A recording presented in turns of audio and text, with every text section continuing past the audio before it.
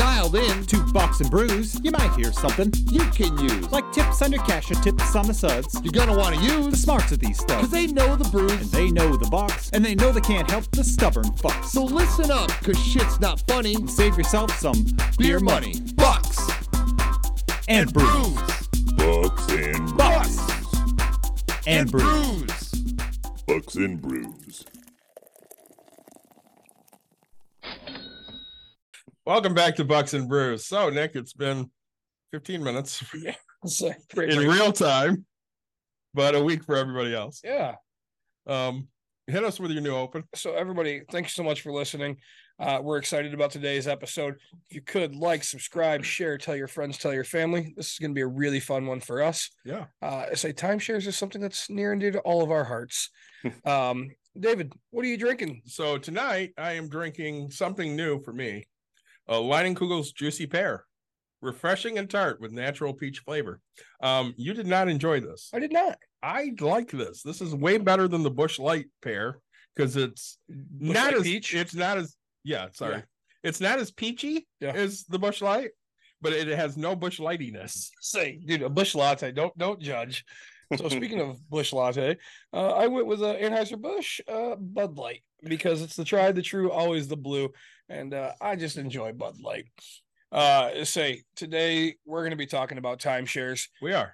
We Uh, have a special guest. we do. An expert in this whole entire field. We're going to talk about the goods, the bads, all of the fun. Mr. Brian, thank you so much for joining us. Tell us what you're drinking. Thanks very much for having me, guys. Actually, since it's late in the day for me for this, I'm actually drinking a Bang. I don't know if you guys have heard of that. It's one of the more ridiculous energy drinks that my wife has found for me. And it's something like 8,000 milligrams of caffeine in it. And so in order to survive late into the evening with small children, this is a regular for me. So it's even in an absolutely massive mug here for it's the only thing I can get to fit that giant can in there. So that's what I'm drinking this evening. That's great, Excellent. man. Thank you for joining us. So if you wouldn't mind, give us a little bit of history about you and how you fell in love with this whole timeshare stuff. For me, my father actually started the very first timeshare website on the internet back in the early 1990s. I was actually older than almost all other websites I don't know if any of you guys remember back in the 1990s, but websites like Google didn't even exist in 1991, 92. And basically he and a group of other timeshare owners started getting together on a system called Prodigy. For anyone who's that old. I am that old. I am not that old. So I am that old. Predated my internet days, at least. I was alive, but certainly wasn't active on things like that. But that morphed into an actual website in the early 1990s and has continued on for the past 30 years, basically, as the largest source of consumer information for timeshare owners out there. Hundreds of thousands of owners have come across Tug in their entire lifetime. Unfortunately, it's really for lack of a better term, the only place out there where people get the truth about timeshares versus the marketing and the sales pitches and the misleading things that have caused this industry to have such a black eye throughout its entire existence. Timeshares haven't been had the best sort of what's the word I'm looking for? Certainly not highly thought of. Generally you say, hey, I bought a timeshare, and people kind of look at you funny or feel pity on you or mock you and things like that.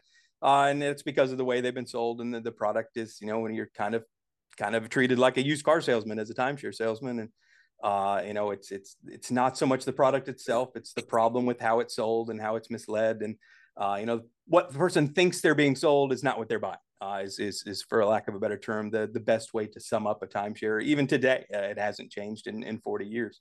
And people do find our website. Unfortunately, it's usually too late because, as many of you know, the industry only allows a very, very short time for someone to legally get out of a timeshare. It's usually measured in days, with the average being about a week to cancel. And, it's done deliberately because, they don't want people to do the research before they get off vacation. Your goal was to sipping Mai Tais by the pool and enjoying this experience. And this is what you want to buy for your family. And hey, sign up, once in a lifetime deal. You'll never regret it. You can have these vacations now for the rest of your life. And then by the time they get home and realize, hey, that's not exactly what I bought, it's too late to cancel, and thus the downward spiral of the average timeshare purchase, even today. That sums it up in a nutshell, for lack of a better term.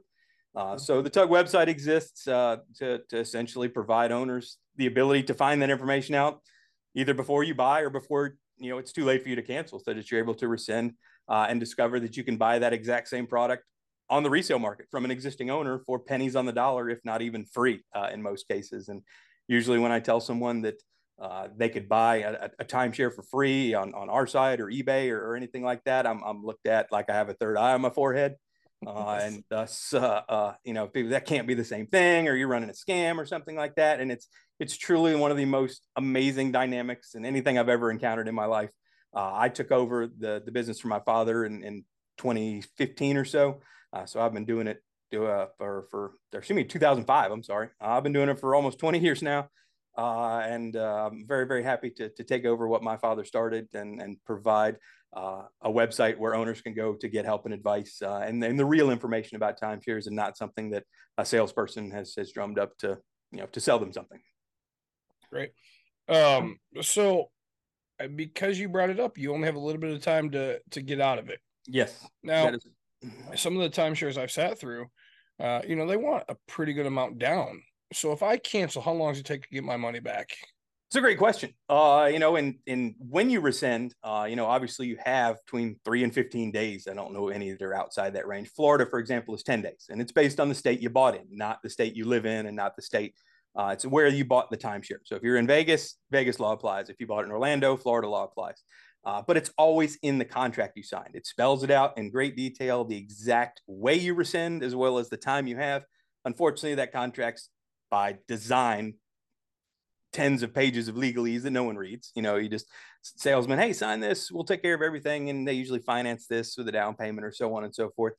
Legally, they don't have to inform you of your cancellation has been processed. You just get a refund within 30 or 45 days. And in most cases, we've never heard of, in the United States anyway, it's certainly not unheard of, but it's very rare that they will cancel. They will not honor a rescission if you legally follow the instructions. Where it really comes into play is if you don't follow the directions, meaning you don't go with what's on the sales contract. Most people will call their salesman because they got a card. The guy says, hey, call me anytime, no problem. And the salesman were like, sure, yeah, I'll process your cancellation. Well, calling and talking to the salesman, that guy never called me. He doesn't want to give up his commission.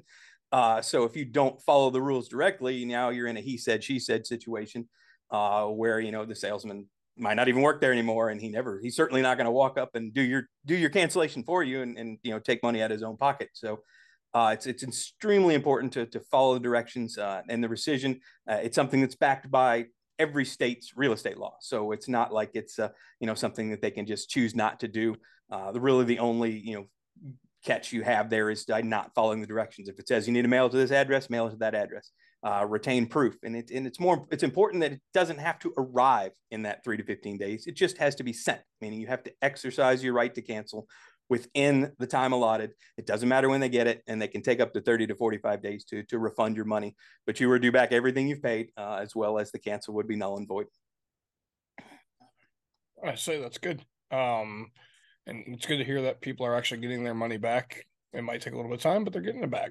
It is, yes. That these are very, very large corporations. You're talking Marriott's and Wyndham's and Hilton's and so on and so forth. So the only situation you run into when something like that happens is with Mexican timeshares.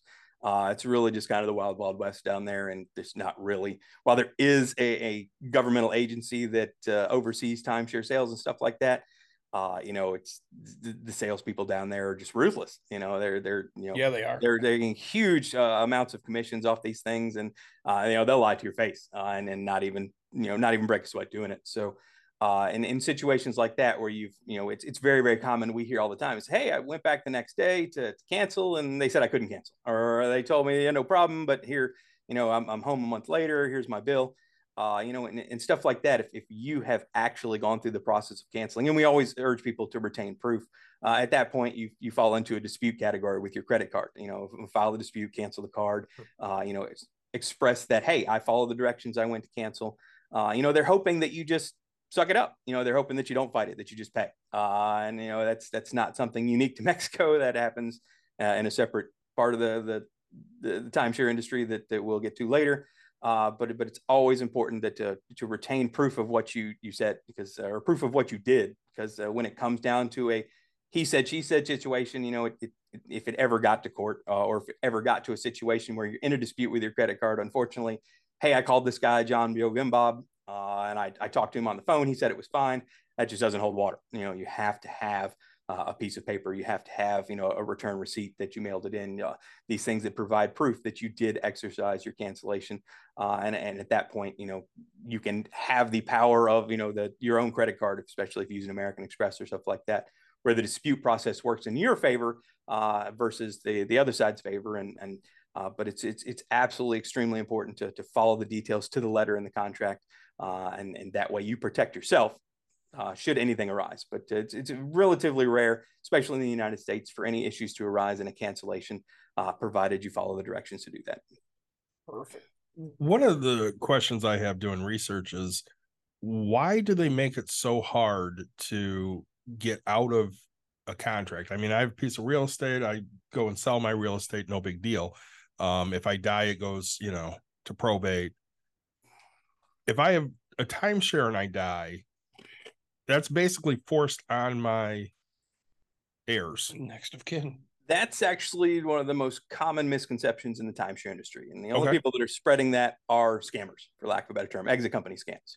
Okay. Because it's a very effective way to scare you into using a company that's trying to help you out, for lack of a better term. If I'm trying to sell you a product for $5,000 that will help you get out of your timeshare that you aren't able to get out of, it's very, very effective for me to say, hey, man, you don't want your kids stuck with this. You don't want to leave this burden to your children.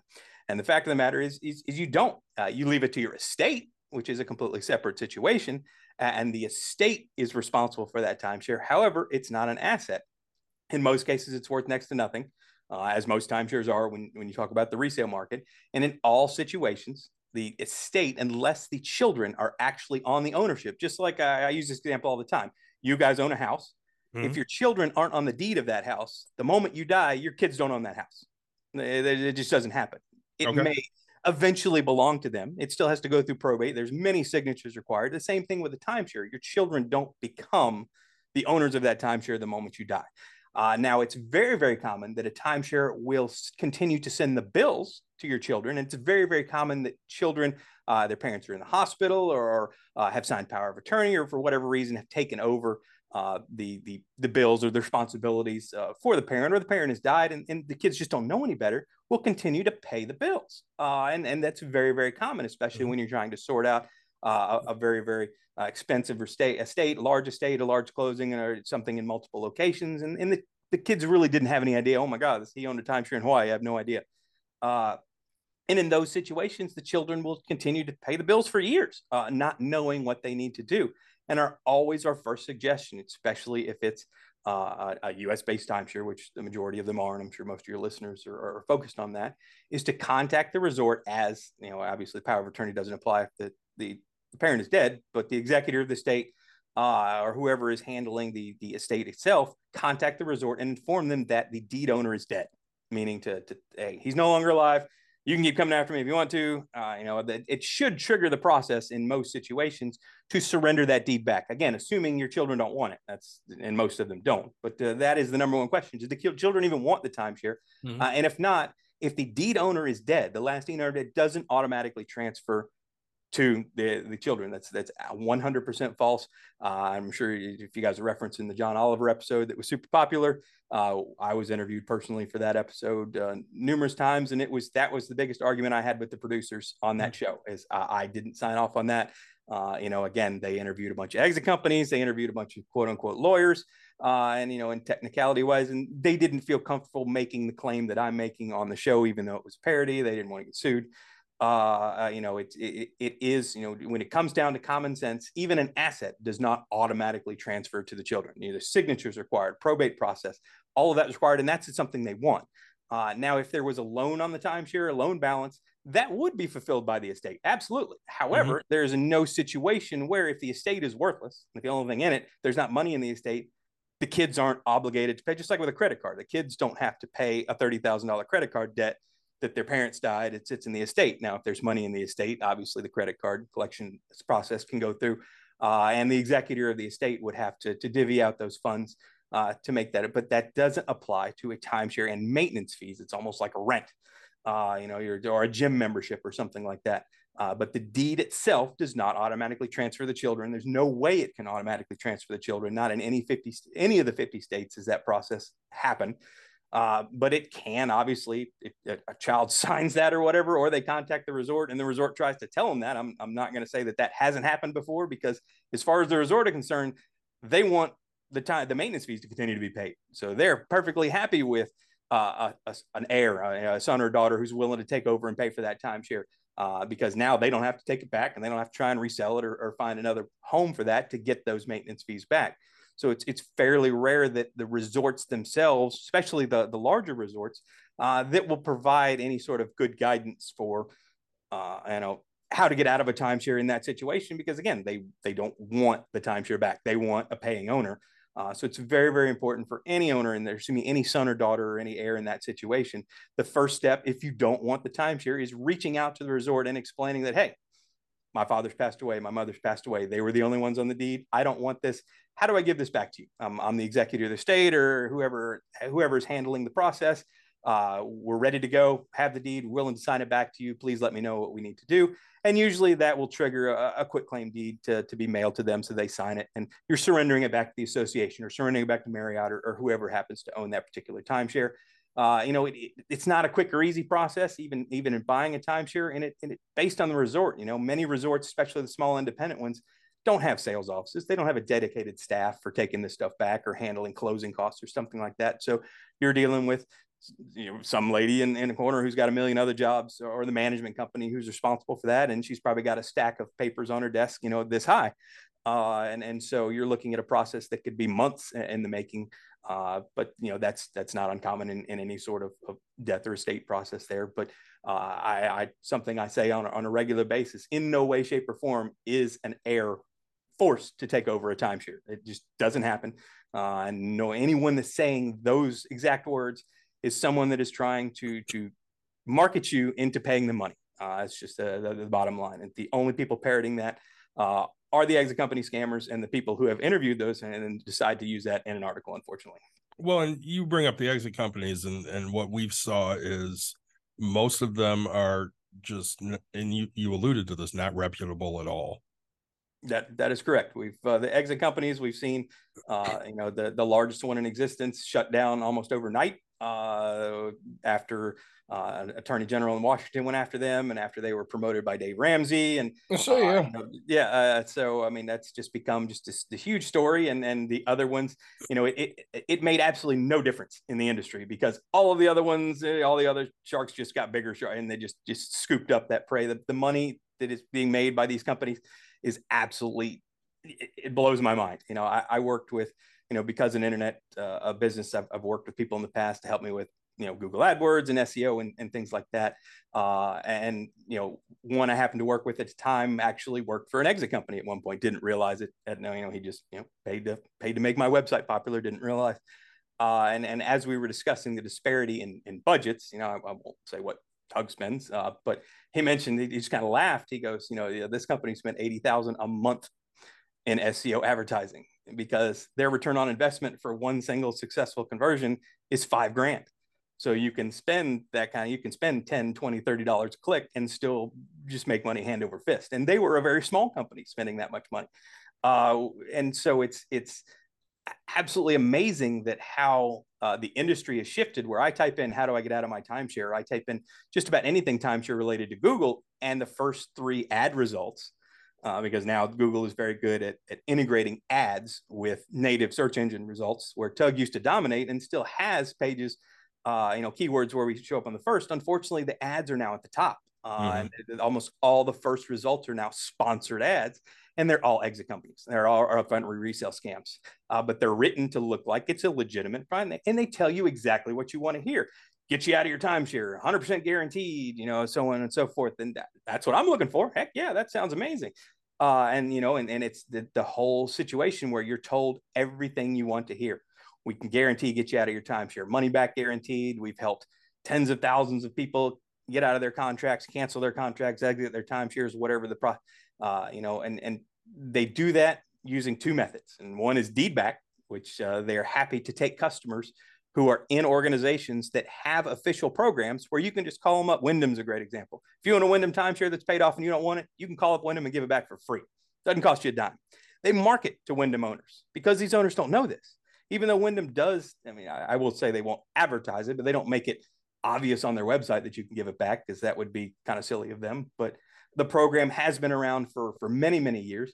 But you will find these exit companies market Wyndham owners because they claim, I can get you out of your timeshare, no problem. Well, of course you can. You can just call up Wyndham and say, hey, this John Q. Smith wants out of their timeshare. And thanks for the $5,000. You know, here's your program you can use to get out of your timeshare. And the problem is they're successful in doing that. And the owner's like, oh my God, this is amazing. I tried forever to sell this and was unable to. And these people got me out of my timeshare. And there's only $5,000. And I'll write them an A+ review on Google, and not knowing that you were literally, you know, you paid $5,000 for something you could have done yourself for free. The other exit companies have started, the other timeshare companies have started charging money, Diamond Resorts, Holiday Inn Club Vacations, or some other ones that come off the top of the list. Blue Green will all now, Westgate, another good example, will now charge the owner to give the timeshare back anywhere from $1,000 to $1,500. They will charge that owner. It's usually a year worth of maintenance fees plus closing costs is what it runs out to. And so if you want to give a Diamond Resorts timeshare back that's paid off, you can pay Diamond $1,200 and give it back. Well, so the exit company will just raise their price. Okay, well, we'll charge you $7,000 to get you out of your timeshare. So now no matter what, we'll make it $5,000. Yeah, we still get our $5,000, but you know that was a really hard one to get out. We're going to need to charge you $7,500. Yeah, and you know, so it's the perfect model because not only can they get those customers, that require no effort whatsoever to get them out of their timeshare, but every other timeshare, because their other system for getting someone out is default and foreclosure. The instructions that these exit companies give are, hey, cease communication with your timeshare. Don't talk to them anymore. Forward all their letters to us. If they reach out to you or they try and get you, say that you've hired us. We now represent you as whatever quote unquote law firm, or they now like to represent themselves as firms that they're, you know, have lawyers on staff suing timeshares on a regular basis, which is absolute nonsense. Oh, excuse me. I'm sorry. No, go right ahead. So sorry, I should have muted that. And so when you're doing that situation and they once you tell them to stop communicating with your timeshare, one of those things is stop paying your maintenance fees. So you don't need to pay your maintenance fees anymore. You've hired us. And so after 6 months or a year or 15 or 18 months or 2 years, well, now you're in default. Now the timeshare is foreclosing and the exit company's like, well, hey, we got you out of your timeshare. You know, they're not telling you that foreclosure was a legitimate exit option. You can stop paying yourself. It doesn't cost you anything to stop paying for your timeshare. But they will refuse that money back guarantee because foreclosure was one of the possible exit options. Hey, we got you out of your timeshare. You know, you need to pay us. You don't qualify. And if you refuse to default, well, you didn't follow our program. Thus, you didn't follow through the process. Thus, you're also not qualified for a refund. So those are the two, 99.9% of the solutions that these exit companies provide owners, both of which they can do themselves for free or far less than anything these exit companies charge. And so it's very, very frustrating when I see it on Facebook all the time. I see it on just about every flavor of social media, the comments of these ads where these companies will say, hey, we can get you out of your timeshare. And they say everything I've said up to point. Timeshare industry sucks. You know, they lied to you. Salesmen ripped you off, so on and so forth. Everything you believe is true and is true. And we started this company just to fight those people because they're scumbags and we sue them all the time and we can get you out of your timeshare and you don't feel bad. We'll take care of you. We just need $4,999. And, you know, and people are like, well, hey, you know, that sounds worth it. Money back guarantee. You know, I can finally be out of my timeshare. Had I done it years ago, I'd have been, you know, more than broken even. And so it's developed this industry that is just, you know, I think when timeshare exit team shut its business down, you know, they were making, you know, a couple $100 million a year or something like that. What was in the report inside there. And it's just absolutely mind blowing at how many people are desperate to get out of a timeshare. And it does highlight the fact that the industry is just happy to let those owners get at least both selling them the timeshare and trying to get out of their timeshare, because the industry has done next to nothing to combat that and to fight those exit companies by making it easier for owners to get out of an unwanted timeshare. And it really, the main focus of those are timeshare owners that still have loan balances, because that is the big rub with the exit solutions that timeshare companies provide. Like, you have to have it paid off. Meaning, if I want to give back a Porsche, I can't have an $80,000 loan balance on it. They'll take it back, but I still got to pay the loan. It's not worth what. And that's the case with many timeshares. You took out a $20,000 loan to buy a timeshare that was worth $1. You've only paid off $5,000 of it. You can't give it back. They're not going to take it back unless you pay that $15,000. That loan prevents you from transferring the timeshare. Well, that's where the foreclosure and the default system comes in, because the exit companies say, hey, no problem. We take care of you. You stop paying your bills, stop communicating with them. We guarantee you get you out of your timeshare. Well, yeah, you'll default on it and be foreclosed on. And, the chances of an actual lien being filed against your home, especially when you probably live in a completely different state than the timeshare exists in, extremely low. It's not zero that the timeshare could go after you for that, but it's extremely low. And so foreclosure is a legitimate solution for many, many people, especially when you're looking at paying $10,000, $20,000, $30,000 for something that is worthless, that it has no legitimate resale value. The resort wouldn't even take it back. I mean, they won't even take it back for free, that they charge you $30,000 for it. And it's not as taboo as it once was. Yeah, it's probably going to show up on your credit as a default. But is 100 points of your credit score worth 30 grand? I know people pay for a lot less than that to quote unquote fix their credit scores, and then it's gone after their 7 years. And that's if it even gets reported. I will say that it's far more likely to get reported defaulting on the loan than defaulting on the maintenance fees. But at the end of the day, you paid way too much for something, and you're underwater in it. It has no resale value. You have to take a hard look at the options that you have available to you, and defaulting on yourself or paying someone $5,000 to trick you into defaulting.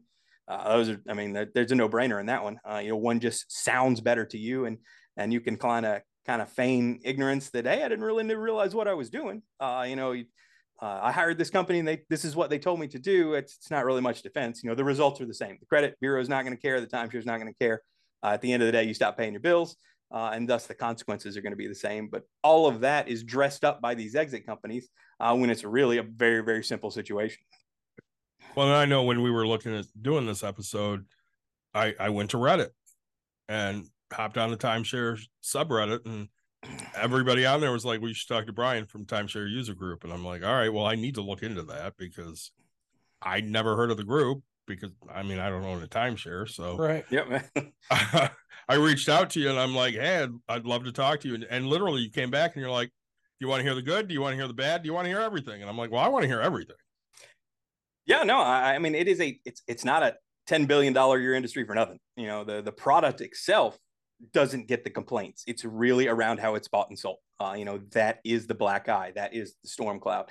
But unfortunately, that turns off so many people that it just kind of drifts over into the ownership side. And the things that everyone says about timeshares are negative, they're all true. They don't really make that stuff up. But it's still, when you're on vacation, when you're going to the timeshare, when you're staying there, that's usually the most appealing part. That's why people buy it. And that's why using the timeshare is always going to be the only way you extract any value out of the timeshare. Meaning, many people buy it. Now, I haven't been to Disney in 10 years, or I bought it when my kids were 5. We went to Disney every year. Now they're 18. I don't want to go to Disney. So how do I get rid of this timeshare in Orlando? It's a very, very common situation. Not using it is the number one reason people want to get out of their timeshare, other than death. I suppose every timeshare owner needs a way to get out eventually. But actually using the timeshare is the only value that timeshare has in most situations. And the fact that you were willing, or people are interested in paying $20,000 or $30,000 for something, when you tell them that you can get it for free, or you can get it for pennies on the dollar, it becomes way more attractive, and the math gets much, much better in terms of you're at the end of the day, you're prepaying for vacations. You're paying an amount of money and an annual fee called a maintenance fee for a week long, or a number of points that equate to a week long vacation at a certain resort or within a certain system. So if you can make that math work, meaning if your maintenance fees are $1,500 and you can't stay at that resort, or you can't stay at Disney, or you can't stay in Vail for a week for less than $1,500 in the rental, then a timeshare makes sense to you. It's cheaper. You save money on vacations. If you can rent for cheaper than that, if you just want to go to Orlando every month and, I can stay in a hotel for 5 days for less than $1,500, I can still in a really nice hotel for $1,500 than I can in buying a timeshare, then timeshare doesn't make sense for you. But the added benefit is in most of the cases, the timeshare is a condominium. It's not a hotel room. You're looking at multiple bedrooms, a full kitchen, usually a balcony at a resort designed for a family to stay at versus, staying at a hotel, which is really nice. It may have 1 or 2 beds and a TV, and that's great for me or maybe me and my wife. But you add 2 kids in the mix, and a hotel room sucks, for anyone who's ever stayed on vacation with kids in a hotel room. So I tell people all the time that once you stay in a multi-bedroom timeshare with children, you will never stay in a hotel again. It just that appeal is there. The full kitchen with the ability to cook meals or save meals. The fact that you have a refrigerator and refrigerator. Yes. So I mean, that and alone, we have people that on Tug that will literally set up their Amazon deliveries to their resorts. So, and then we'll set up, get shipped from Walmart, so they don't even have to leave the resort, and you have your groceries delivered to you for the entire week. Yeah, it's the kitchen and the full living room and at multiple bedrooms is really where the value is there, and the fact that you can actually get that by buying on the resale market, obviously, for at or less than what it would cost you to buy a hotel room. That is where the value of timesharing comes in, and that's the good. That's why people are. That's why it appeals to people. The bad is how it's sold and how much people pay for it buying directly from the resort. So that making that math make sense, hey, $30,000 for this plus $1,500 a year. Yeah, in 60 years, I break even, assuming that the fees don't go up. Well, I subtract that $30,000 or $20,000 from the start, and now I'm just paying the maintenance fees. Well, man, that's awesome. Horrible. That makes more sense to me, and so, people that are in that situation where they want to go, I can't go skiing in Vail for a week for less than $1,500. Can with a timeshare, can't stay in a hotel there. Can't go to Hawaii for a week and stay at, a Hilton resort for less than paying rack rate, can't stay there for $1,500 or even $2,000. So thus buying a timeshare there saves me money. The other common situation or the other common downside is that maintenance fees constantly go up, and they do. I don't know. The price of milk goes up, the price of eggs go up, everything goes up, price of hotels go up.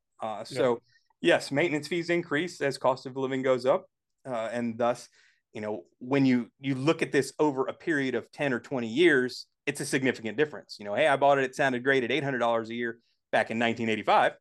Now that it's doubled in 20 years. Now it's $1,600 a year. It's less appealing, but it's likely still cheaper than staying in a hotel or having to buy 2 hotels for your children to stay in. So it's all about the math. If you can't stay where you want to go, or if you can't take a vacation for less than what you would pay in maintenance fees as a timeshare owner, then timesharing saves you money, and thus it makes sense. And you have the added benefit of staying in a multi-bedroom condo. Whereas if it costs more, then you can rent that timeshare from someone else, or you can rent 2 hotels, or rent VRBO, which has become or Airbnb, which has become really kind of the alternative to timesharing. If I can rent a home for a week for $1,500, which it's not a very, it's still on the low end of VRBO and Airbnb, especially in an in-season resort. That's where timesharing starts to make less sense. At the end of the day, it's all about money. How much are you willing to spend for a week-long vacation? Here's what you can do that for a timeshare. Here's what you can do that staying in a hotel. And here's what you can do it renting, a vacation home off Airbnb or something like that. And in almost all situations, when you look at the resale market, that is where timesharing wins more than anything else. We went to Florida 2 years ago and stayed at a hotel, right? Just like you said, it's, studio side, like two beds, a bathroom, and we were overlooking the pool with a swim bar. It was nice. And then my wife got online, and there's a place down in Orlando called Leaky Tiki Leaky Tiki. Yep. Mm-hmm. Yep. So it is a timeshare. It is. Mm-hmm. But we didn't buy, we booked as a hotel, not as a time. And it happened to be a 2-bedroom, 2-bathroom. And man, it was because we brought 5 of us this time instead of just the 3 of us. And it was like, wow, it was really nice. And we're like, oh, we paid $2 extra, I think, a night for the 7 nights that so it was like $14 extra. And we were like, oh, we will go back here. They have 3 pools. They have and then we're swimming in a pool, and these people are like, oh yeah, we have a timeshare. We're doing this. And we're like, oh, they didn't know this. And we told them it was like $502 for us for the entire week. And they're like, we paid $1,800 or whatever. It's like, and I was like, sucker. Yeah, You know, so you kind of hit on a couple things. So a million questions. One, all right, so I'm going to start with that. So if I buy somebody's free timeshare, do I still have the same rights to exit? It depends on where you buy. It's a great question that you have. In many cases, in many resorts, the resale and resale are the same, in terms of usage, meaning your resale points are the same as retail points. There are systems where that's not the case. You buy something on the resale market and you actually are stripped some of the quote unquote, what they call developer benefits, perks that they give for buying directly from the resort. And that ranges from absolutely trivial stuff to kind of a big deal, stuff that makes the resale side worthless. Diamond Resorts comes to mind as a great example of a stripping of a developer benefits that I wouldn't suggest buying Diamond Resorts on the resale market because of the benefits you lose. And unfortunately, it sucks for Diamond Resorts retail owners because it basically makes their product worthless. They can't sell it, they can't give it away because it's not worth even a resale buyer buying that. Where you look at the other side, like Marriott's and Hilton's, technically you do lose developer benefits, but you can quote unquote rebuy them, meaning you can clean up your points, clean up your resale points and re-enroll them into the Marriott programs. And even that fee that's all Marriott's charging, it's just a money grab, and Hilton as well. You bring them back to developer points. So you can buy Marriott and Hilton on the resale market. And yes, you do lose developer rights, but you can pay to get those back, if that makes sense. And it's still 10 cents, 20 cents, 30 cents on the dollar for what you would pay buying those exact same points from Marriott. So in almost no situation is resale not the answer. But for situations like Diamond, not only, yes, resale is not the answer, but buying retail is not the answer either. You shouldn't buy it. Why would you buy something, you pay 20 grand for something that you not only is worth zero the moment you buy it, you can't even get rid of it because of the way they penalize anyone who would want to buy it from you. So, it's a great question, and it enhances, brings up the fact of why TUG exists in the first place. Is so many people sign a contract, a lifetime contract, signing a deeded piece of real estate and pay $20,000, $30,000 for it without doing a lick of research. They're on vacation. Sounds great. Pool's nice. I love it. This is fantastic. I'll come back here the next 15 years, sign that dotted line. I'll do the research when I get home. Yep. And those sales presentations are designed specifically to do that. That is exactly, they've been tailor-made by the most creative and effective marketing and psychological companies paid over 40 years to design these presentations to get you to buy right then and there. By the time you get home to do the research, you can't cancel. You've already lost your cancellation period's over. It's why they sign those presentation. They try and get you to sign up for the sales pitch as early in your stay as possible. Yeah. By the time you get home, you don't have any time to cancel. If you got 5 days to cancel and you're by Saturday you're checking out, that's your 5th day, you're done. So it's so important to research what you're buying. Wyndham's a good example of something that I can walk into a Wyndham timeshare today. They're in Orlando, Daytona Beach. They're all over. It's actually a very, very popular system. I can walk into a Wyndham timeshare today and be sold 145,000 points, Wyndham points, for maybe 25 grand. I could probably, if I went and sat there tomorrow, I can buy that same package on the resale market for $1. Yep. Absolutely free. Exact same thing. Same. I can get 200,000 points. I can get 300,000 points. It is just a highlight example of even if you're not interested in buying a resale timeshare, this is important for people going to buy new timeshares, because if I bought that today, what do you think it's worth if I tried to sell it next week or if I tried to sell it next year? $1, right? I did $1. I'm never going to get the $25,000 back for it. I've essentially paid you $25,000 to enroll in your system. I didn't buy the timeshare for $25,000. I just paid you to join your system because I can get these points from existing owners who want out for free. Marriott's and Hilton's, they retain some resale value, but it's 10, 15 cents on the dollar compared to 0 cents on the dollar for stuff like that. So it's not only important to know if you're looking to buy a resale timeshare, looking to buy a timeshare, resale is the answer. But even if you go to a sales pitch and people always say that, hey, there's no way I'm going to buy anything in a sales pitch. I'm going to say no matter what. You know what every timeshare owner currently right now said when they walk into that sales pitch? I'm not buying this timeshare. I said every timeshare owner ever. And so I some of the smartest people on the planet, my father included, bought a timeshare and paid full price for it back in the 90s. He likes to say that, well, Google didn't exist back in the 90s. Right. And technically it didn't. So you couldn't really go online and research this stuff like you can. And the people that do, type in, is a timeshare a good deal? Well, yeah, Tug shows up on page 1, but it's below like 3 ads. Unfortunately, those ads are usually exit companies. So you think people would kind of get the hint, but I've said for years that, at the invention of the cell phone and then the explosion of the internet, that, people do more research on the next cell phone or big screen TV they're going to buy than they do in buying a $20,000 timeshare. Yeah. It is absolutely mind blowing at how many people will sign that contract, or because it's finance and it's technically, fake money. I'm not actually striking a check for this. So credit makes people do silly things, but not doing the research or just assuming that I'll do it when I get home, and not believing that salesman sitting right in front of me, super nice and super friendly, is lying to my face. Everything he says, you can do this and you can go anywhere in the world and you can trade within RCI and II. And yeah, while technically all that stuff is possible, he's likely selling you the most bare bones entry level, bottom of the bottom of the rung package that is only going to get you a week in Orlando at, in the middle of summer. The absolute cheapest thing. And then you discover that, hey, well, I needed to have bought 250,000 points, or I needed to have bought 300,000 points to go to, Christmas in Hawaii and stay, something like Thanksgiving in the Hamptons or wherever you want to go. And then, well, I'm happy to sell you some more time. Yeah. Right. So, it's when you have someone that their entire sales model is based on commission, they're going to stretch the truth right up to the line and many times go right over it. And so they will tell you exactly what you need to hear, and they know what's effective. And they know exactly how you are going to respond to certain stimuli, and how they will phrase that to get you to sign on the bottom line. And it ranges. We've heard it all.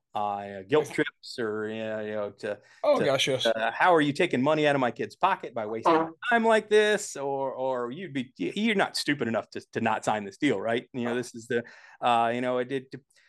are actually companies that specialize in profiling the person coming in, whether their age, race, married, and so on and so forth, and will give that person have a printout of what's the most likely strategy that this person's going to fall for, and that's what they will start with. I'm glad you validated it, because we were talking about that on one of our things, and I was like, I'm telling you, these people look and they say, hey, you're an overweight white male with a kid. Like, they're putting John, who is this guy, like this is what he is. Oh, hey, you walk in with your Louis Vuitton, you walk in with that, bam, you have Stacy, who is also looking, like, you have this. Like, these people know exactly, and I'm telling you, these are the best salespeople out there in the world. 100%. They could be. I'm surprised they're not all billionaires because of how good this training is, right? Because it is the number. Like, I tell him all the time, I was like, I can be a timeshare salesman. Oh, you could, minus the fact of knowing what I'm doing to people. Yeah, having right? a lie. That's you right. have to have completely zero morals. But plain and simple is like, this is like, I'm building the biggest dream of your entire life, and you're doing it. All I'm doing is asking the right questions the right way. And it is, if I didn't do anything, that would be my career, right? So my next question, quick, you've kind of diverted both. It's a loaded question, so there's no correct answer. What is the best timeshare to buy if you're going to, and like, what is the worst, right? So like, again, that's so broad now that we've talked about like how to exit, who gives you the best points and stuff like that. There's so much. Do you have it to where it's like, hey, what is the best? What is the worst? I get that question all the time, to be perfectly honest. And the answer is always the same. Well, the best for you is not best for me. Right. Is it best value, best timeshare system, best resale value. People will categorically, the answer that most people would say is Disney Vacation Club is the quote unquote best timeshare out there. It's also the most expensive. So, that obviously makes it not the best for a huge category of people. I mean, when we're talking expensive, we're talking $1,000 a night expensive type thing. Really? Yes. So Disney Vacation Club to buy Disney points, and they also retain a significant part of their resale value. Disney is just so far out of the mold. It's almost not even worth talking about in terms of the average timeshare. You look at Disney, here's the 99. Yeah, here's Disney the 99%, and then here's Disney. And so when people like to use, I use Disney as an example, it's just ridiculous because there's just absolutely no comparison between Disney, even Hilton, even Marriott's just don't compare. They're on a completely separate tier. Now, I will say that I've stayed at a Disney resort. I've stayed at nicer Marriotts, but they obviously weren't on site at Disney. You know, the perks that you get, and Disney people are fanatics. So you have this brand that is just money in most cases just doesn't apply to Disney people. The concept of spending that much money, there are just an overwhelming number of people who are just willing to throw whatever they want at staying at a Disney timeshare. And I will say it was cool, being able to take the monorail from your resort to right to the gates of Disney. And, is it $1,000 a night cool? Oh, well, it's for some people. Right. I did it. I was happy with the stay, but in terms of best for your average someone looking to get into timesharings, I will say that Marriott's and Hilton's are almost equivalent. Those two companies really kind of brought legitimacy to the industry. Is that everyone knows Marriott and Hilton? You know those brands.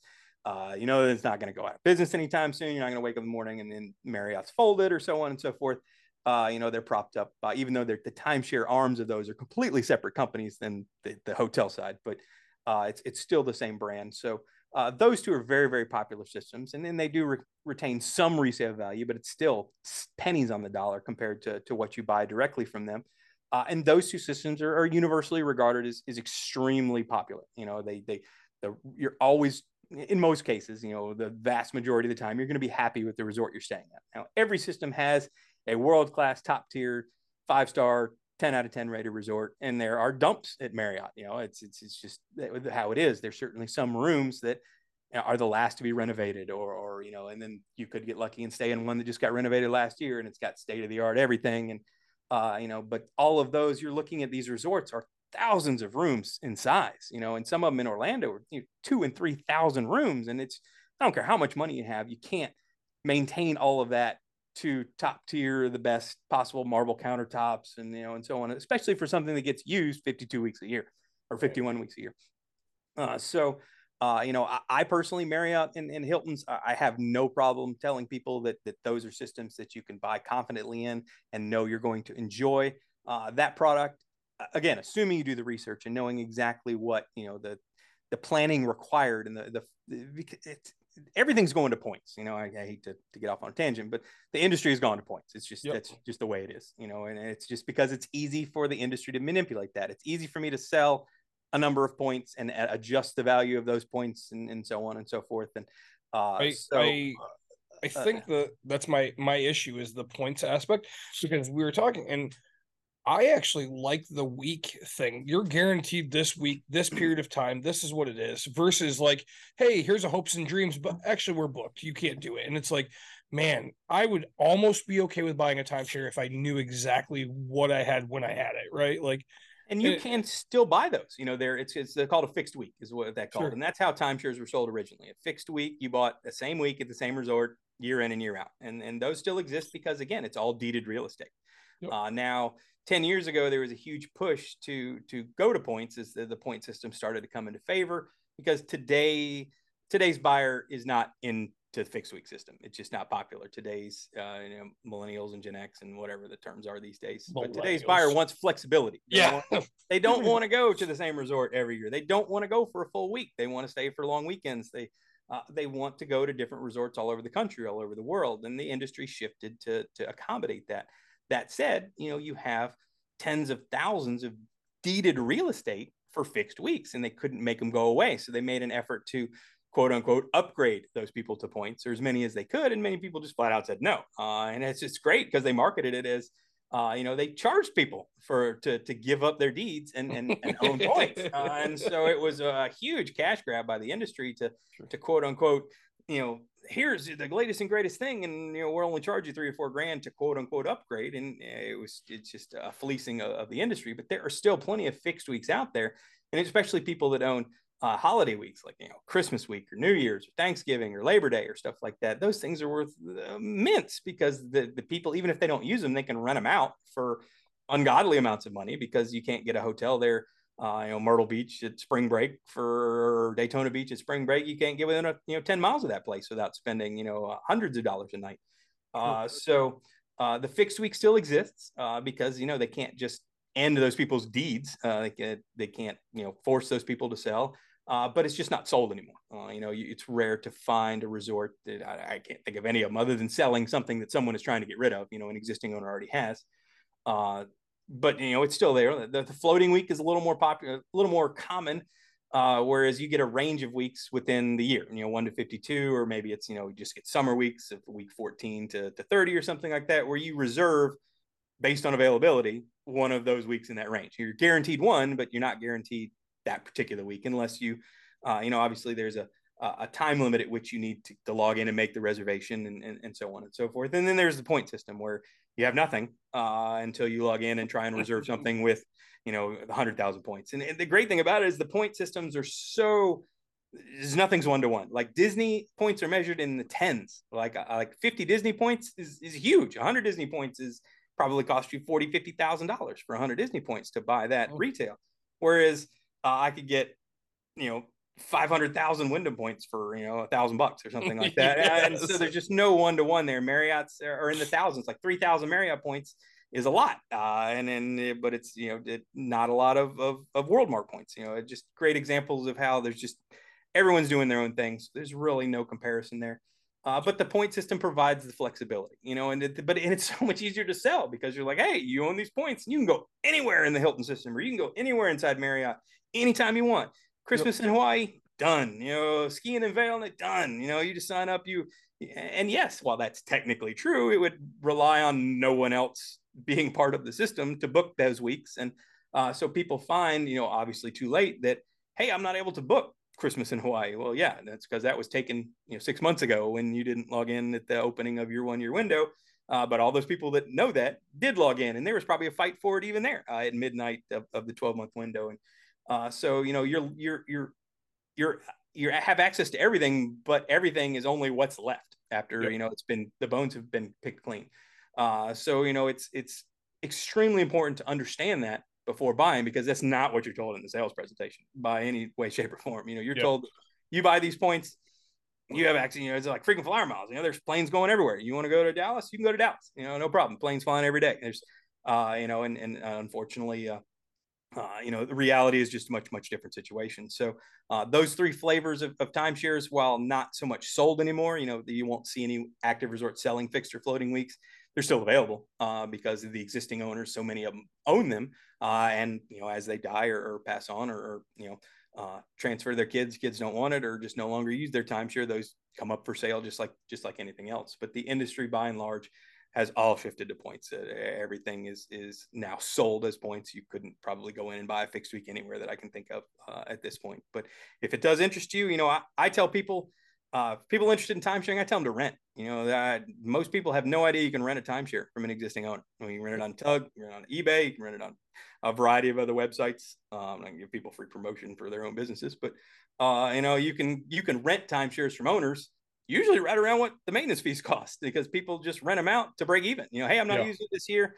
I don't want to lose all my money. Here's, here, I'll ask $1,200 for it. That's what my maintenance fees cost.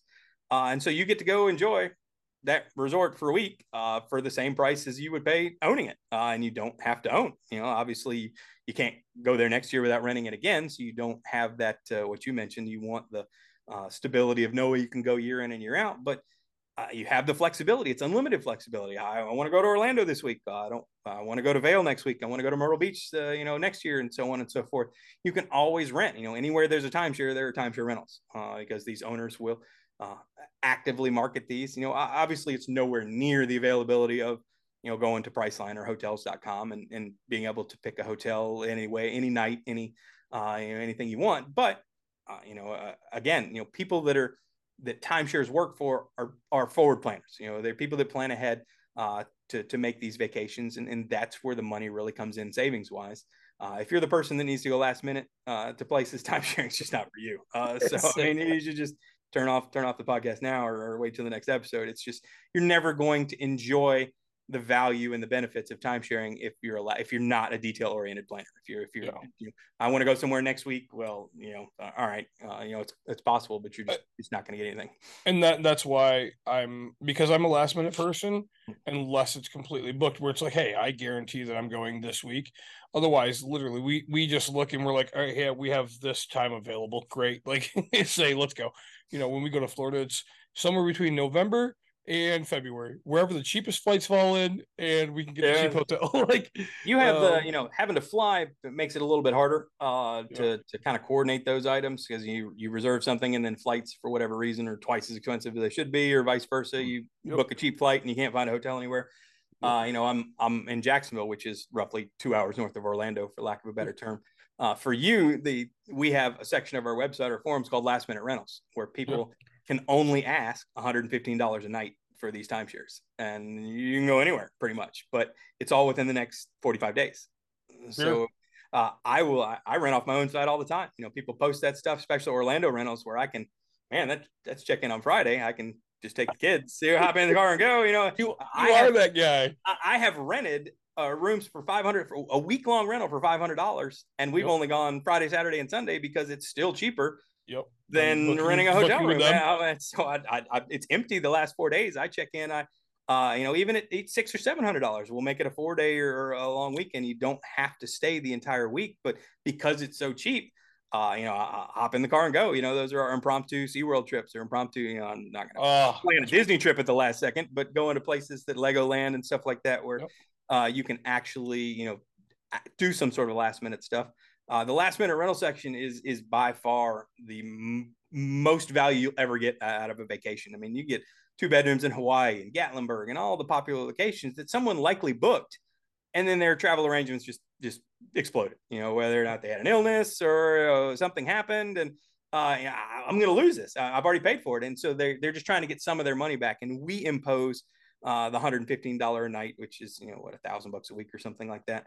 That's the limit we impose to be able to post there. So it's always a bargain, meaning you're not having people posting $300 and $400 a night rentals there, and that's go to the marketplace for stuff like that. But for the last minute stuff, I mean, especially for people that just aren't tied with kids or aren't tied by school schedules and stuff like that, the bargains there are absolutely mind-blowing. I can't stay in a 1-bedroom hotel in most places for $115 a night. It's just that those days are gone. I traveled most of my life before I took over, Doug, and $100 a night used to be a pretty good deal for a hotel. Now it's just unheard of. You don't get that stuff anymore. But last minute rentals and getting that stuff, renting a timeshare, is where the value is. I personally tell my friends who are interested in timeshares, don't buy a timeshare. Just don't. You just don't have the knowledge. You can spend months researching it and then buy a timeshare, but if you just want to go and enjoy it, I would even pay more to go stay at a beautiful timeshare, and I've done it in the past, to not have to worry about buying it, to not have to go through the process and not have to go to the obligation of owning in a whole separate timeshare system. I'll spend $2,600, to stay for 3 days at Disney type thing, to not have to buy, Disney points so that I own that. I don't mind doing that because it allows me to experience the timeshare. It's still close to what the maintenance fees would cost for something like that. And, I get all of the benefits and absolutely none of the downsides. I don't have to sit through the sales presentation. I don't have to worry about the maintenance fees going up. I don't have to worry about special assessments, but I still enjoy that week at the timeshare. Obviously the downside is I need to plan a little bit more. I need to be more flexible with where I need to go. If my range is Florida, well, that's easy to fill. If my range is I have to go to Breckenridge during Sundance or wherever the heck that particular thing is, well, that's obviously timeshare is probably not going to fit for that. So the wider your scope is, the much more likely you are to get an amazing timeshare rental at that location at a resort. And there really is no. It's not just the low end stuff that's posted there. I mean, people will post very, very nice, expensive. I mean, I've seen stuff in 3 bedrooms in Hawaii go because, hey, something happened. We can't travel. We got COVID, especially during COVID time. And we can't go. But people can't take advantage of that. Even a $700 2-bedroom in Hawaii, because getting a flight into Hawaii in 30 days. $2,200 Yeah, so, but you're like, man, that'd be amazing for someone who lived in Hawaii. But looking at the rental market, and many people will look at the last minute rental stuff and let that dictate where they want to go. Hey, this guy's offering Gatlinburg. We always wanted to go to Gatlinburg. That's a month away. He's asking $800 for a week for a 2-bedroom. That sounds like a great family vacation. They'll plan around that extremely cheap vacation. And the fact that if you're booking at a Marriott or a Wyndham or a Diamond or something like that, a name brand system, you're not really, not really worried about checking into a dump. And Tug provides reviews that you can see if it's something that you're probably going to really, really like, or something that you just going to survive. So it really is the best way to maximize the value for your vacation dollar. I always tell people that timeshare rentals are where it's at. And unfortunately, some people just need that sort of need the ownership so that it forces them to take vacations, which is one of the main reasons timeshares are sold. People are looking for, I need to go on vacation, otherwise I'm going to lose this money, and thus I hear it all the time that, hey, I've taken a vacation every year since we bought our timeshare, and I used to not take vacations. So just in that, you can't put a price on that and can't put a value on that. But for me, and it sounds like for you, for taking your family on an impromptu vacation, timeshare rentals, it sounds like it's right up your alley. And people always look at me funny when I say, hey, why don't you rent a timeshare? And I had no idea I could. I'm already looking. You're gonna he's already on the the constantly, aren't you? Yeah, where do I go on this? If you go on the forums, Tug BBS forums. You go to forums, okay. Yeah, the forums. There's a last minute section on the marketplace as well. It's just not limited price wise, meaning they can post anything they want. But the specific last minute discounted rentals is on our forums. So go to Tug BBS forums, and it's the 4th or 5th one down. It says last minute rentals offered. Let's see if I can go there as well. I'll follow y'all. Yeah, sorry. It's kind of funny to me because I'm sitting here like, oh man, I'm gonna go into all right. Owner forums. Here we go. Yep. So 1, 2, 3, 4, 6 one down. Last minute discounted timeshare rentals offered. So here's Pigeon Forge. So you can go to Pigeon Forge this weekend for how much they ask. They should put the price in there, but sometimes they don't. You always know it's got to be. So they're asking. It's just a 2 nights. So $200 for 2 nights at Pigeon Forge this weekend. If you want to go to Pigeon Forge, weekend costs $200 for a 2-bedroom. What day is it? Williams. Yeah. Say I'm over here like shit. I might end up in Pigeon Forge this weekend. Yeah, there's Orlando for $550. You get a 2-bedroom in Orlando next weekend for $550 at Star Island. All right. You sold me on this. So all right, it's your website, and I'll let you flaunt this because I'm really enjoying this episode. Sure. So it's tugbbs.com. Yeah, Tug BBS. It actually came from the original bulletin board on Prodigy. That's where the BBS came from back. Bulletin board service. That has remained. Tug BBS is the free forum. So we have always provided. Tug started as a free resource for owners, and the forums exist. Obviously, the membership side of Tug. We do charge $15, but it's optional. It's $15 a year. $15 a year, yes. To post reviews, and the only thing you need to membership for is to post reviews or post listings. Everything else is free. The forums have always been a free resource for owners to get help about their timeshares. That was something my father was very adamant about, and it's something I'm happy to take on. And we don't ever charge for access to the forums. You can always get the help you need on Tug completely free. And if a lot of people just choose to support the site, and $15 for membership, it's easily the best value. We're tracking. We started tracking a while back how many people we confirmed found us after buying a timeshare. Oh, what are you gonna go ahead? No, sorry. I'm gonna absolutely fall in love with your site because of how cheap this is.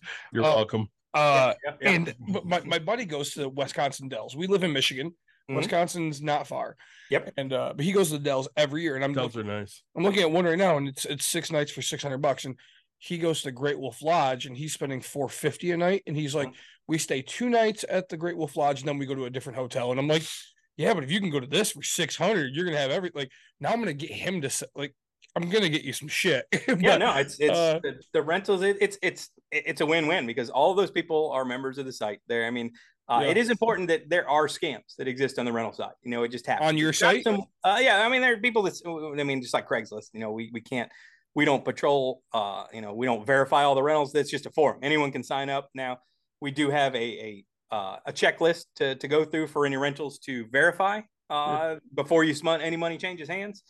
Generally, if it's the scammers are all new members and they didn't pay to join Tug, and they're offering an amazingly great deal at Amazing Resort for an amazing price, and they're literally just asking you, and they'll ask you to pay for PayPal, friends and family, or Venmo, or at looking at the big picture, it's a scam, but people are generally I'm dumb by the deal. They're like, oh my God, I can get $500 for Hawaii.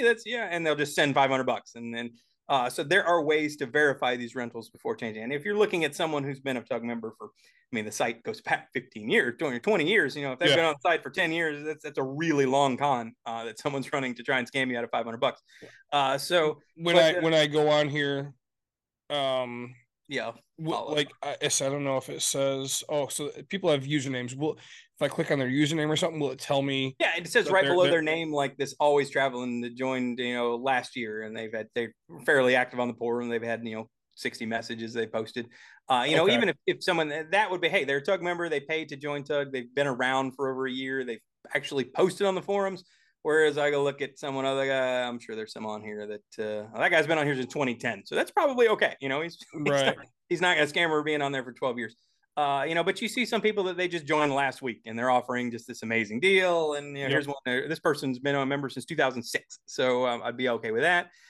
So that's just one way. The other way, we obviously tell people to have call them up on the phone. Before I'm going to send you money, I want to talk to you. And usually that's it.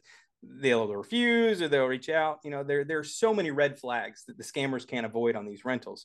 I also want to see the reservation confirmation. Send it to me, forward it to me, black out your contact details if you need to, but I need to see that you have this room reserved. That you're in. The other things, some people will ask you to send a deposit, $100, and then they'll put it in your name, and then you send the confirmation. At that point, that's a way to limit your riskiness. Your risk, but there's a comfort level that has to happen on both sides, both the the person renting to you, because they're renting to a total stranger too. You could have some big house party going on and just completely trash the room, or ask for a refund afterwards, and so on and so forth. So Tug is not, we're not backing these rentals. You're not going through a clearinghouse or anything like that. You're dealing with another person. It's just a person to person transaction. So it's important to feel comfortable with that person, and it's important for both sides to be comfortable with the transaction before it goes through. And we always tell people that there's always some red flag that raises, whether they want you to send the check to a different address, or, hey, make the check out to this different guy who's not me and who's not the reservation name, or all of the classic scams exist because it's an easy way to get money. We weed them out as much as we can. And as soon as they're reported, we'll delete them. But I don't want to give people the warm and fuzzy that everything's guaranteed. You can get scammed on VRBO stuff all the time too. Obviously they back it with, because you're paying VRBO and they're a third party. We don't have that option, but it's balanced by the fact that these people are, in most cases, 99% of them, these people are legitimate owners just trying to get a couple bucks back for the timeshare they can't use. I'll tell you my Florida story quick. Sure. We booked on booking.com, booking.fu. So, we have our flights, and it's Michigan, so it's snowing like crazy. It got delayed. They actually ended up getting us out, which was really nice. We booked our car. We ended up landing 11:30 at night, right? Well, the rental car company closed at 10. So we're trying to get a hold of these people, and it's like, hey, after hours, call this number, straight to voicemail. It wasn't a scam or anything. We just couldn't use this damn company. So we're talking to booking, which takes forever to get online. And so we drive to the hotel, which, a couple minutes, but it is 1-something in the morning. And then all of a sudden this lady's like, we don't see your reservation. Like, no, we have it. Here it is.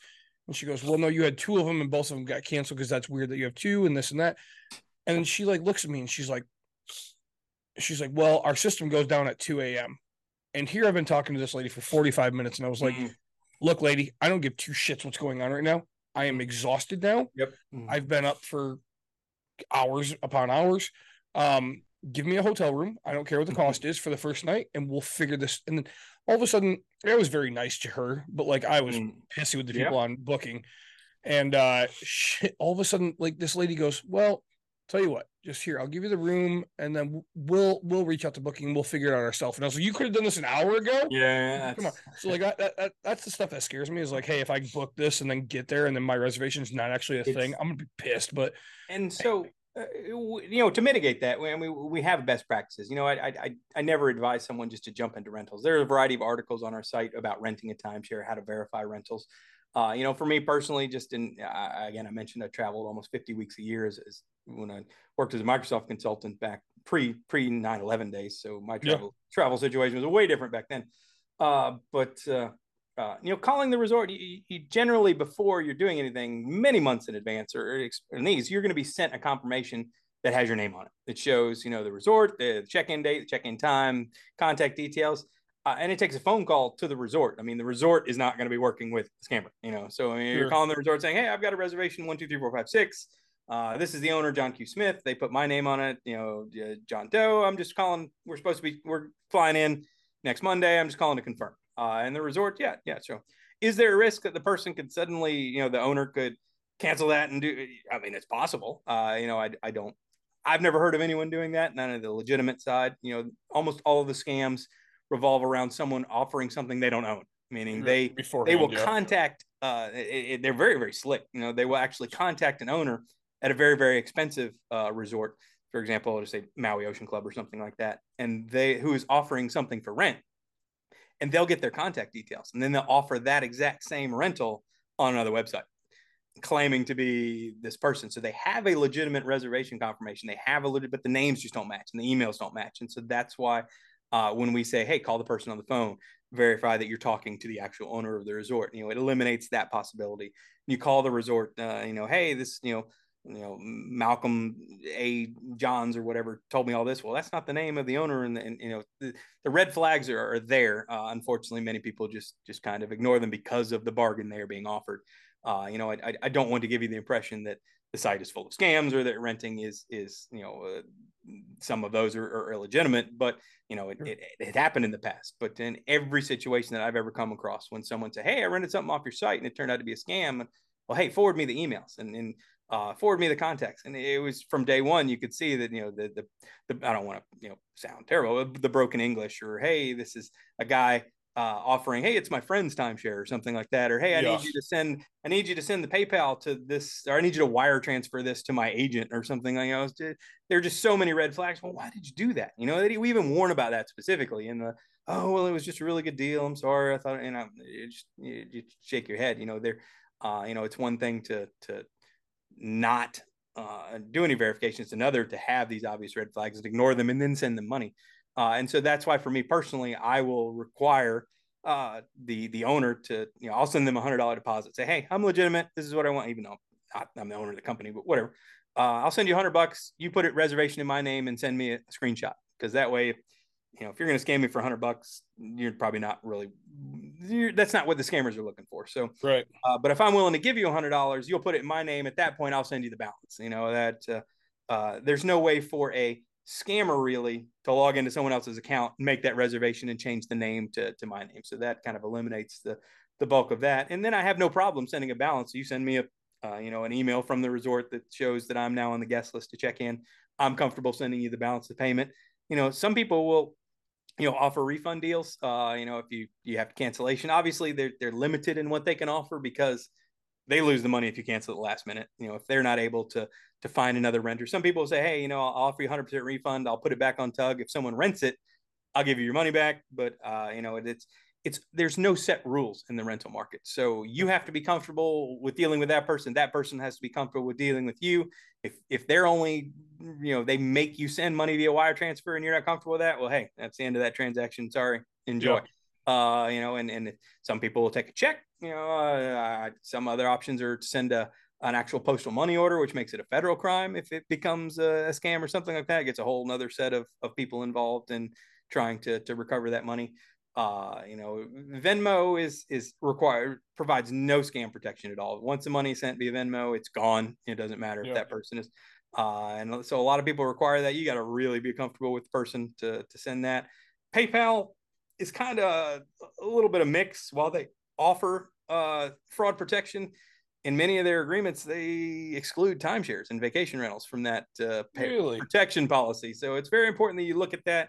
And many times you can still file a dispute, and the dispute process will go through. I imagine if it went to court, then PayPal could technically claim that little disclaimer on there. But it really comes down to the phone call for me is where it's at. Yeah, phone call's huge. I can if I have a phone call with someone I talk to for 15 minutes, I have a pretty good idea if this is on the up and up or not, or if there's any alarm bells ringing, I'll just move on, because it's just the deals are there. You're not really required to. It's not a once in a lifetime thing that you're passing up here. So, going through the verification process weeds out every scam that I've ever seen, and so nothing is 100% perfect. You can always. There's probably people out there a lot smarter than me that can figure out a way to circumvent those, but those people are probably not scamming timeshare owners. Sure. They're after bigger fish, and so we've been doing this for a long time, and the last minute rental section has been there for a long time, and it's been one of the most popular sections of the website. Another important thing is once you've rented from someone successfully, you're comfortable with them and they're comfortable with you. Many of these people that post in there, they have huge numbers of points and the millions of points in some of these systems. And you can reach out to them and say, hey, I'm thinking about going to Myrtle Beach, or I'm thinking about going to Daytona, or I'm thinking about going to Vail, or like, what can you get me on these dates? And they will log into the system, and, and now you have essentially a conduit into the ownership in that system, because you have now made in a relationship with that particular renter who can have access to everything with a huge number of points that would cost you thousands and thousands of dollars to purchase yourself, on top of the annual maintenance fees. But now you can just rent from them because you've had a successful rental. You went there once before. There's two people that come to mind, me specifically, that I will reach out to whenever I want to go to Orlando or Daytona or something like that. In Florida, Clearwater, another nice within the Wyndham system that I'm very comfortable with. And she's very comfortable just immediately making a reservation, knowing that I'm going to pay her, and so on and so forth. So establishing those relationships, is it going to work out every time? No, but it really only needs to work out every so often for you to save an absolute fortune on what you would normally do. So this is one of the main reasons why our website, we've had people on there that have literally been members for 25 years. To be clear, you don't own any timeshares, correct? I do. Yes. No, I actually do. My father owns. You do? Yeah. No. I Wow. I personally haven't purchased them. The family trust has 2 timeshares left in it. Both were purchased by my father. So we actually own in Marriott Vacation Club. So okay. It's an ownership in Hilton Head. Although I haven't been since I was a kid. Hilton Head doesn't really appeal to me all that much. Don't remember it appealing to me a whole lot as a kid. I have 2 small kids. It definitely doesn't appeal to them. But it's a great trader. I mean, it's a beautiful resort. It can be. We used it to trade. Me and my wife took a honeymoon in St. Thomas, so we traded for another Marriott. And it had this huge 3-bedroom overlooking the bay in St. Thomas for just us 2 on our honeymoon. It was a ridiculously oversized timeshare, but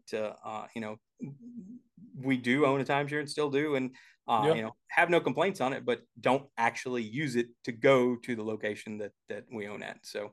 And then that's likely a case with many owners, especially with the new development of the point system, and where you can have the flexibility to exchange or trade into other resorts. There are just more popular locations for me personally and my family than Hilton Head. Well, yeah, you've been there, done that. So I say, and you're not far. Jacksonville to Hilton Head's what, 4 hours?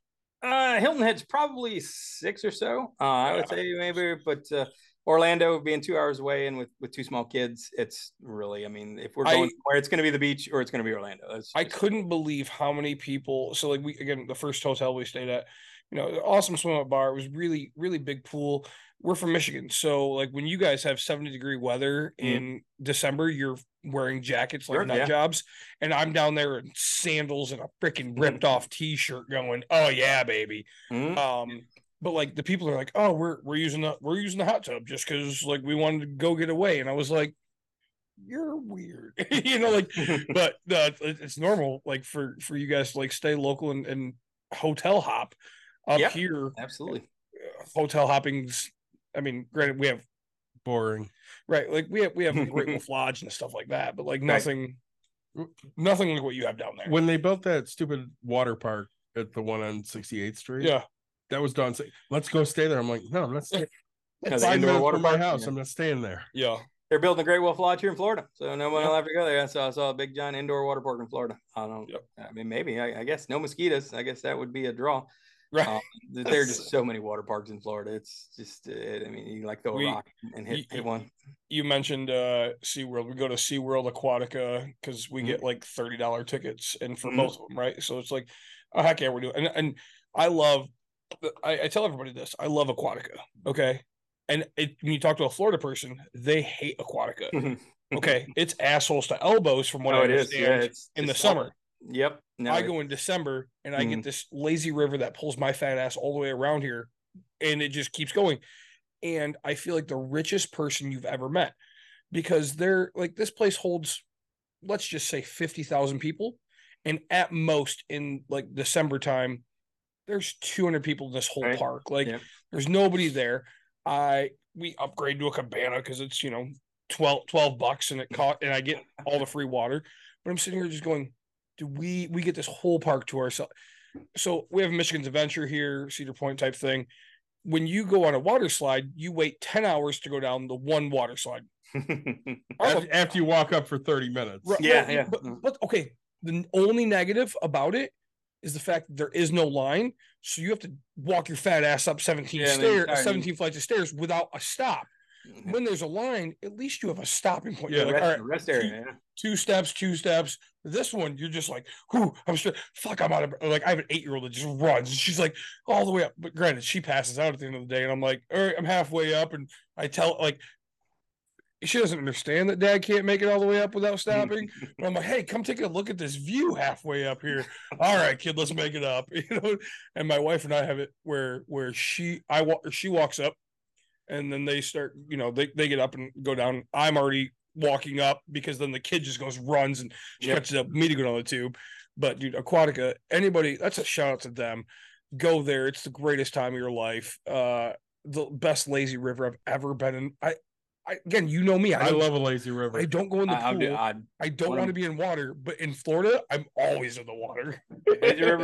Lazy rivers are high on my list. Well, I think you'd like Wyndham Bonnet Creek. If you're looking for, you're going to visit on the site. Bonnet Creek it's probably one of the biggest resorts. It's right at the entrance of Disney. It's not in Disney, but it's right at the entrance. And there's so many rooms at that Wyndham that the rentals are available almost every week of the year for super cheap.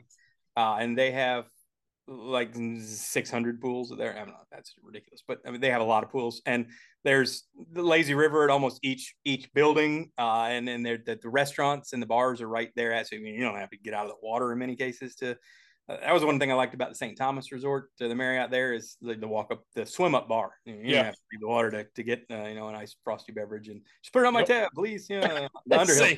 Here's that's my favorite thing on the cruise is the swim up bar.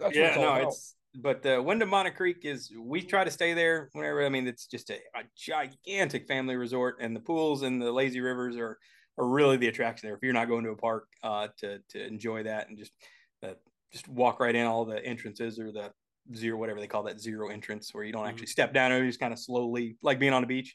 Oh yeah. I personally enjoy Bonnet Creek, and the fact that it's just such a large resort and there's so many rentals there that you can stay there at almost any time you want to for next to nothing.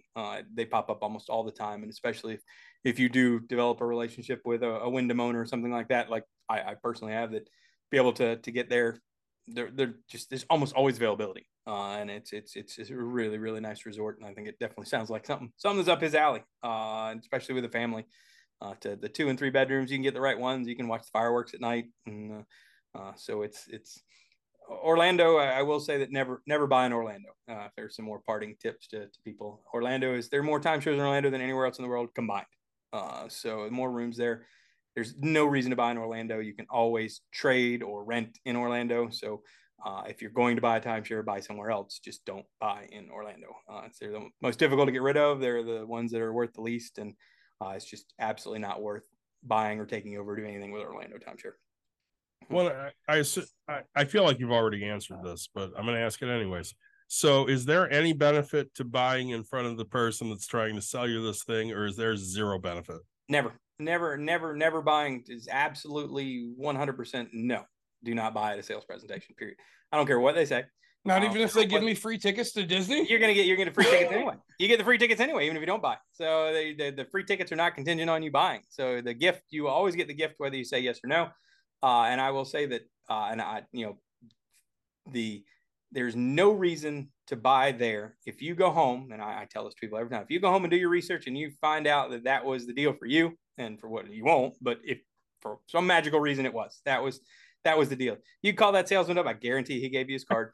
And he will literally reach through the phone with a pen and let you sign the contract, a month later down the road, and no problem whatsoever.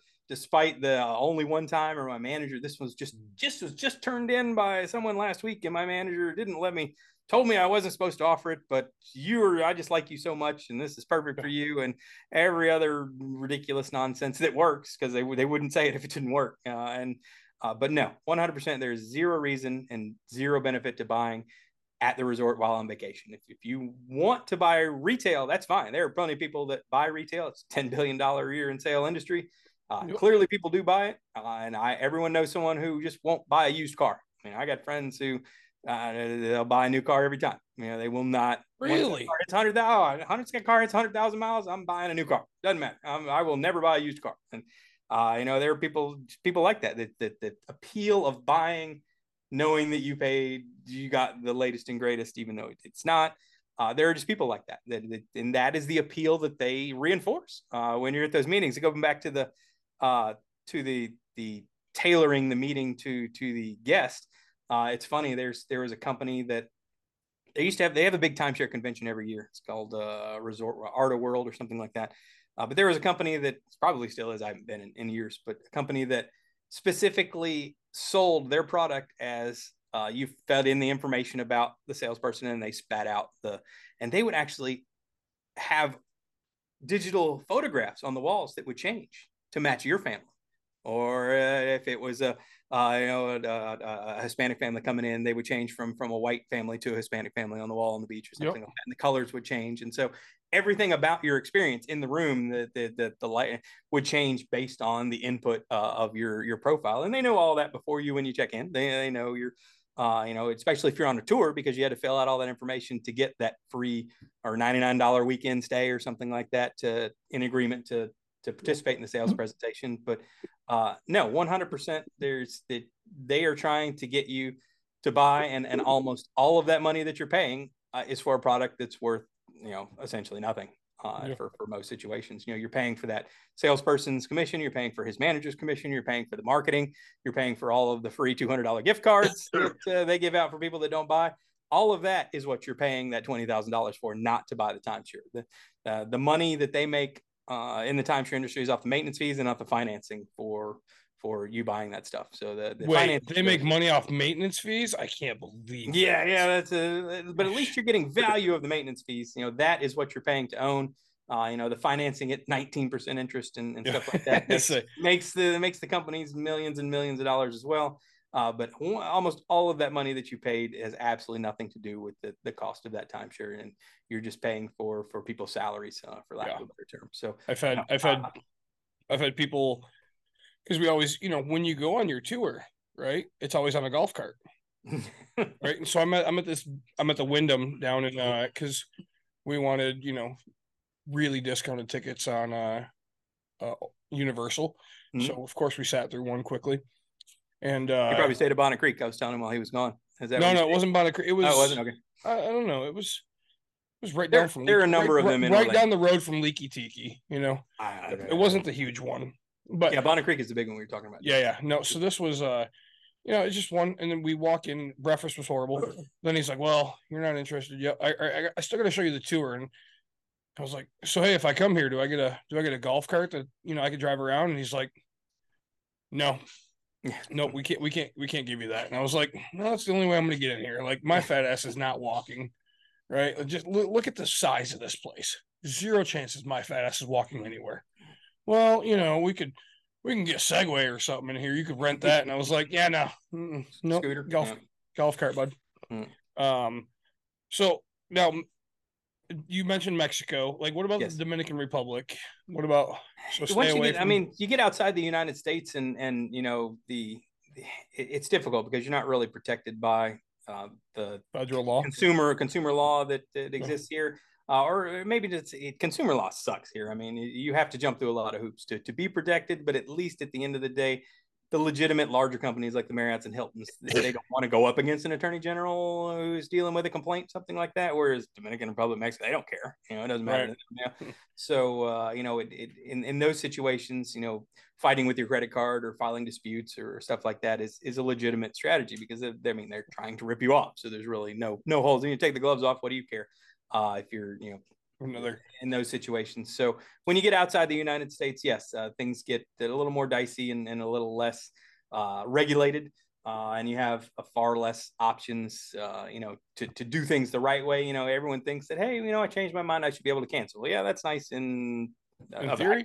Yeah. So it just doesn't happen that way. And that's why those contracts are written the way they are, and everybody's like, well, I'm going to get a lawyer. Well, who else got lawyers to write those contracts? The timeshare company. The $10 million a year company. Yeah. So the people have an entire wing of lawyers that wrote these and have been rewriting these contracts for 40 years to make them ironclad. So yes, I tell people all the time, I believe you were lied to. I 100% do. Yeah. I believe that salesman lied to your face, and I believe he told you everything that you just regurgitated to me. But unless you have a recording of it, yeah. Or it's, then all he's going to say is, well, you misheard me or you misunderstood what I said. And they will make comments specifically for that reason. I keep saying, and they will make statements that are legally true if you played back a transcript of it, but they make it sound like in a way that you're going to hear something different. And then one example I like to give is when someone goes in and asks about resale prices, hey, well, what's this thing going to be worth in 20 years? Or what's this thing going to be worth in 10 years when I no longer want to own it?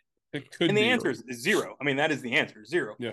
However, the answer that the salesperson will give, because if they tell you, well, it's not going to be worth anything, you're going to be like, why would I buy this? That's stupid.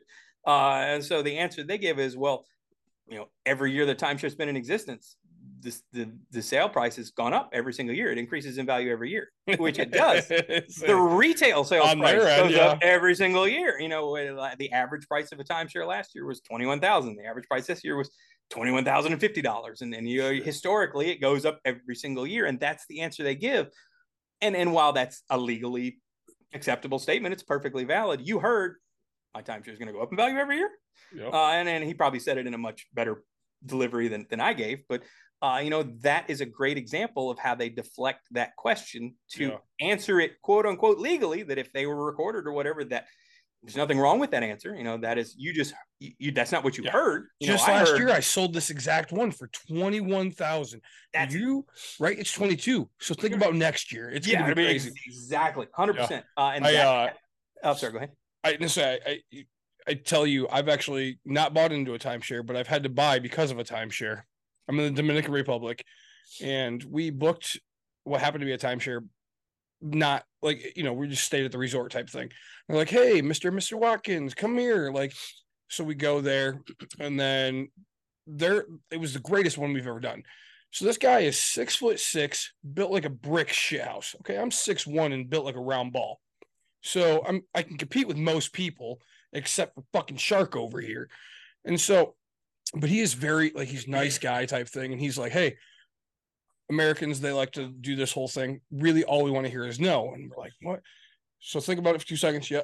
When he asks you, are you interested? Say yes. So we're like, nope. Great. So we got out of this thing quicker than crap. They gave us our little fun gift. It was awesome. Because we weren't supposed to be in a timeshare presentation. I don't know how it worked. So then we go into town, and there's a cigar, hand-rolled cigars, right? And so we kind of go through this little town, go down an alley, and I end up at a cigar shop. Well, you have the open cigar shop, and then you have the humidor where he's rolling and doing stuff. So I get myself into this locked room. You do that a lot. And freaking guess who shows up? 6'6" freaking shark. Oh, are you buying this? And he gets close, and I was like, any cigar you fucking suggest right now at this moment while we're here, I'm buying that cigar. In my own head, I'm like, I don't care the price. No matter what, I'm getting out of this room. Yep, you suggest, right? So I think I probably spent $18 on a cigar, one single cigar, right? Hand rolled. And I was like, yep. As I just bought a 5-pack for $3 on the beach, right? And I was like, yep. Anything you want, buddy? You tell me what cigar I should be smoking at this moment. I'm taking my wife and her friends and myself out of this room. Best $20 I've ever spent, because I know where this is going to end, and it's not going to end pretty for all of us, right? Like I say, Yeah, that's at the same time, well, and then I went back down a little out by myself and almost got robbed, right? They're just like, give me your money, and I just like left and like went back to the middle of town. But it's funny traveling there. We went to St. Thomas, and we had a car just go from the airport to the hotel. We didn't plan on it, but I think we went out one night to find a restaurant and got lost and wound up at a Wendy's, and the Wendy's like had armored bars on the doors, and we're like, wow, this is where are we? Way different. yeah. I was like, man, that's something. Yeah. But no, I've been to sales presentations where I've even told them it's interesting. You have the person at the front desk who is paid to schedule your tour. They're not related to the sales office at all. They get paid for every person they sign up for a sales presentation when you check in. And then you have the salesperson who only gets paid if you make the sale. And, I tried my hardest at a Marriott we went to, and I'm like, ma'am, I know you work on commission, that this is who I am. This is what I do. I'm not buying a timeshare. It's just not happening. Oh no. So just please just sign up. And then finally she wore me down. I'm like, all right, I'll sign up for the tour, but I'm literally, I don't want to waste the guy's time. I don't want the present. I don't want the free gift. I'm not here on a promo. I was an exchange, a rental, I think we had. And so I get there, and this is my same pitch to the salesperson. He's like, I was like, sir, I don't want to waste your time. I don't want the free gift. I just, I came here out of courtesy, and he's like, no, I've heard about your site. Why don't we just talk for a bit? And I'm like, all right, man, this is, and so we start going through, and it was a pleasant conversation, but I tried to refute. I'm like, look, aren't I wasting your time? You got a whole room full of people out there that might actually buy. And he's like, no, it's all part of the job. And wouldn't let me turn down the $200 gift card. I was like, I don't want it. And I feel like, right. No, it's all part of it. And the situations like that where, sometimes I see it as a challenge, and saying, you mentioned that the saying no is, everything you've said no to, they have a rebuttal for. They've heard it all for 40 years. They've mastered the someone has expertly crafted a response, and they have been trained for that response for everything you say no for. Resale price, can't afford it right now. Wife isn't here, can't make the decision. Doesn't matter what it is, they've got a rebuttal for it. And and so that's, we go back to the original comment of every person walks into a timeshare sales presentation saying they're not going to buy it yet. $10 billion a year in sales. It's a fascinating dynamic, and I have this similar conversation we're having here every time I go sit at a pool at a timeshare somewhere. I strike up a conversation with someone, and it's usually someone, we just bought, and I'm like, really? Would you like to chat? And would you like to realize you could have bought the same thing? The Marriott in St. Thomas is beautiful on the beach, absolutely picture perfect, sipping whatever frozen whatever colada that they were offering. The guy came down, he's like, we just bought here, this is beautiful, it's magic. I was like, well, you bought it at sales presentation? He's like, yeah. I was like, well, did you know you could buy the same thing for like $3,000 that on the resale market maybe? He's like, what? No, here, man. And we chatted for about an hour, and he's like, wow, it just saved the guy $27,000. His vacation's fantastic. We actually track on our website on the forums. We started keeping track a few years back, and of confirmed people that found our website and told us that, hey, I found your website and I was able to cancel and I got a full refund, and we're over $20 million.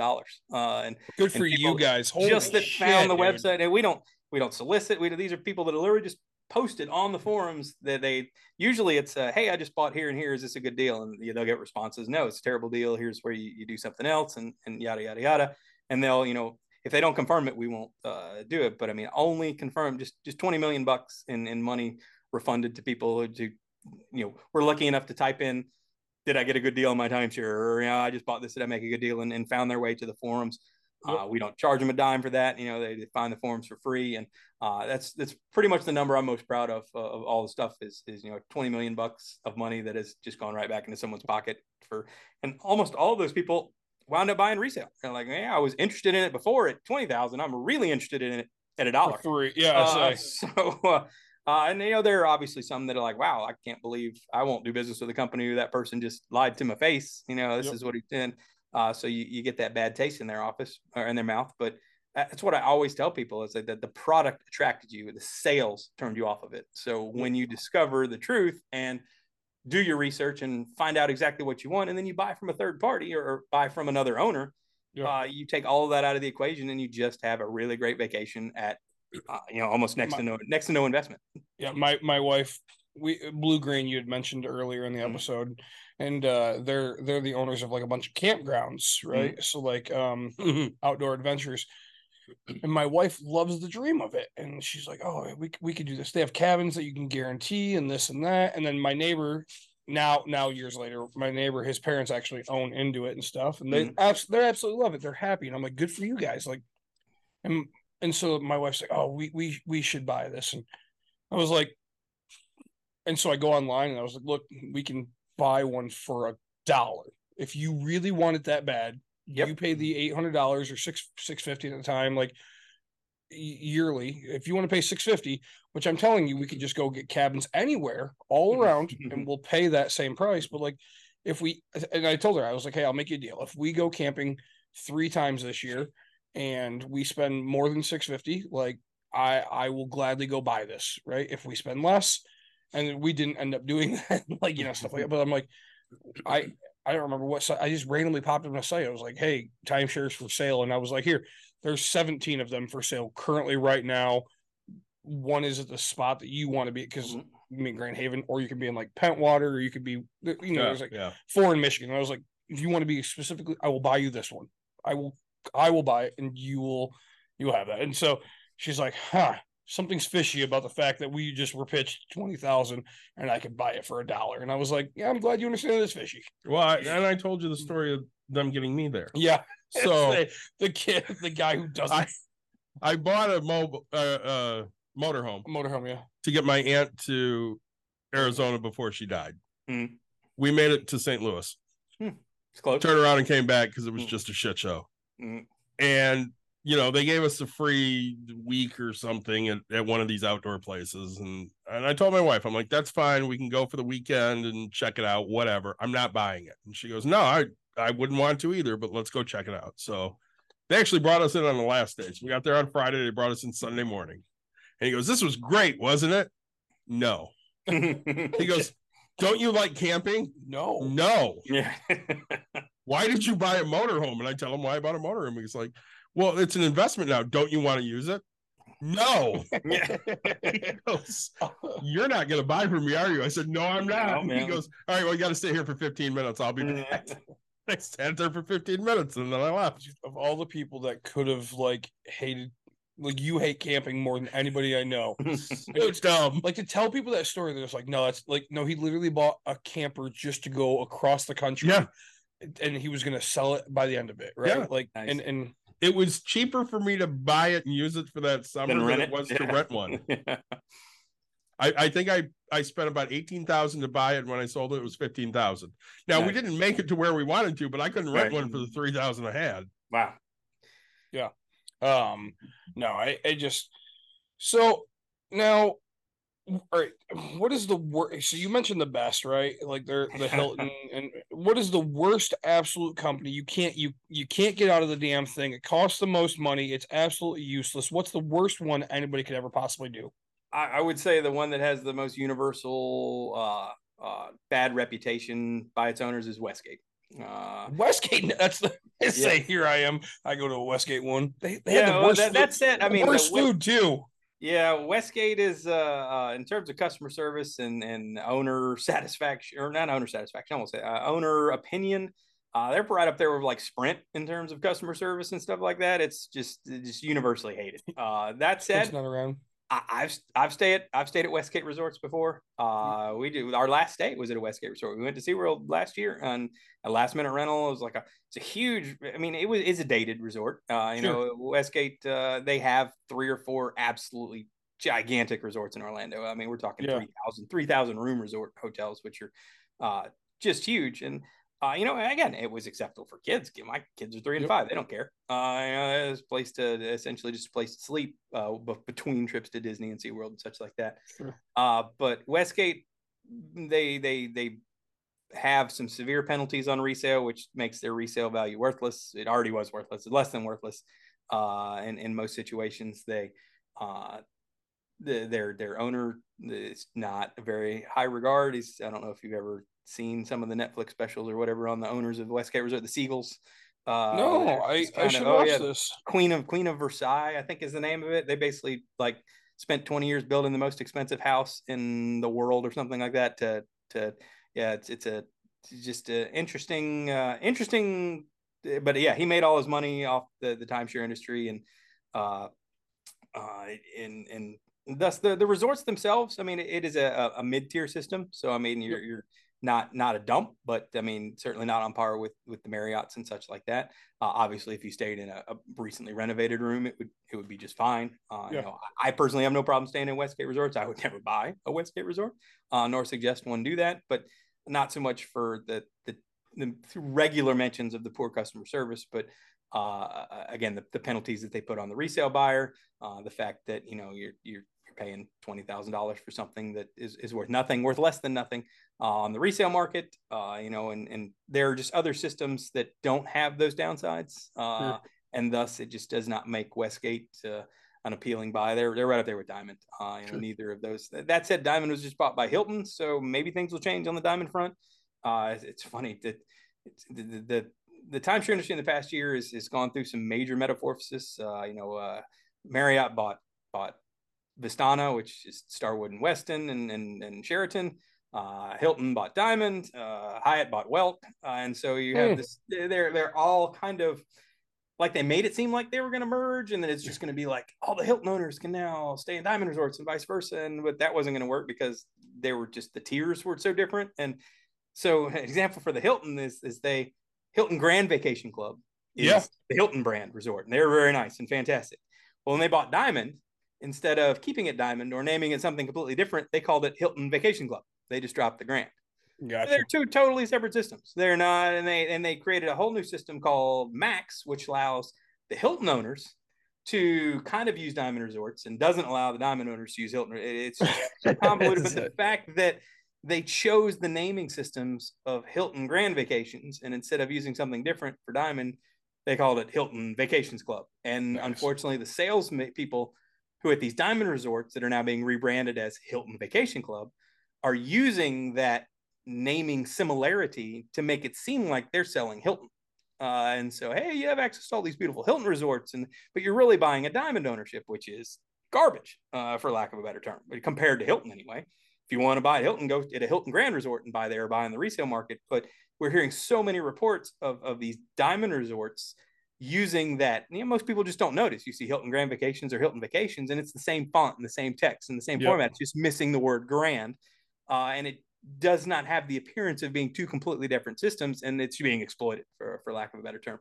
Not so much the case with the Marriott side, but it's just another example of how the sales in this industry manipulates the owners into spending as much money as possible. Is it because they needed more rooms to sell more points? I don't think so, because the point systems are not related at all. Diamond points, totally different than Hilton points. They're not converted. They're not, you know, modified. There's no, you know, 1-to-1. There's not even a 1-to-20. There's no way to convert this and that and the other. And the HGV Max program was supposed to be the nebulous connection between the two that allowed Hilton owners to stay at Diamond and Diamond owners to stay in Hilton. But you can't do that when you have such a disparity of value and the resorts. I mean, there are nice resorts in the Diamond system, but by and large, the Hiltons are much, much nicer.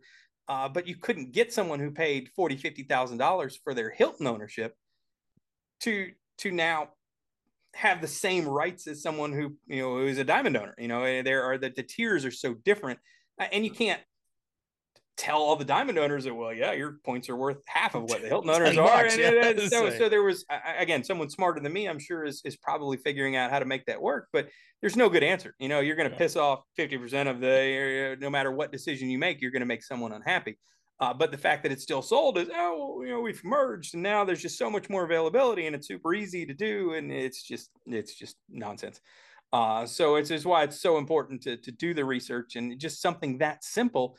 You would just, the average owner would have no idea. You know, they take a tour at, you know, a beautiful Diamond resort now branded Hilton Vacation Club somewhere, and think they're buying into the Hilton Grand Vacations program, thinking they're buying Hilton points, when not. They're buying, you know, rebranded Diamond points, which are. That's what they're showing you a Hilton Grand Vacation. No. They're actually saying this is Hilton Vacation Club, but the logo, if you go look, Yeah, but are they Resorts showing you a Hilton Grand? No. while You're selling it? adding, Okay. you are, but you don't know that. Meaning you don't know the difference. Even you got know the average person doesn't know the difference between Hilton Grand Vacation Club and Hilton Vacation Club.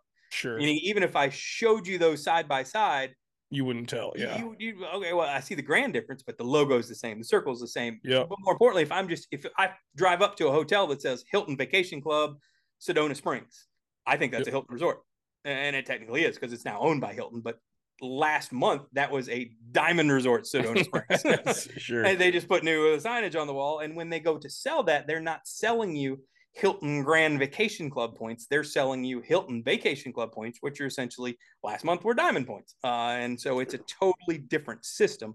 But again, it's something that's exploited by members, or excuse me, by salespeople, because again, they're not outright saying that they're selling Hilton Grand Vacation Club, but you have all the appearance of I'm staying at a Hilton Vacation Club resort. I'm buying a Hilton Vacation Club program. Why can't I access all these Hilton resorts? Why do I only have limited to these Hilton, this subset of resorts over here? And again, I'm sure the presentations are categorized where they show you all of the resorts under the Hilton umbrella that you can technically have access to, just like when you're sold a timeshare. Well, you have access to everything in the RCI exchange category. You can trade for anything in the world. And the reality is that, yeah, that's technically true. It never happened. There's absolutely no way that you're going to trade your junk Orlando week for a penthouse in Hawaii and Christmas. That trade doesn't happen. Could it?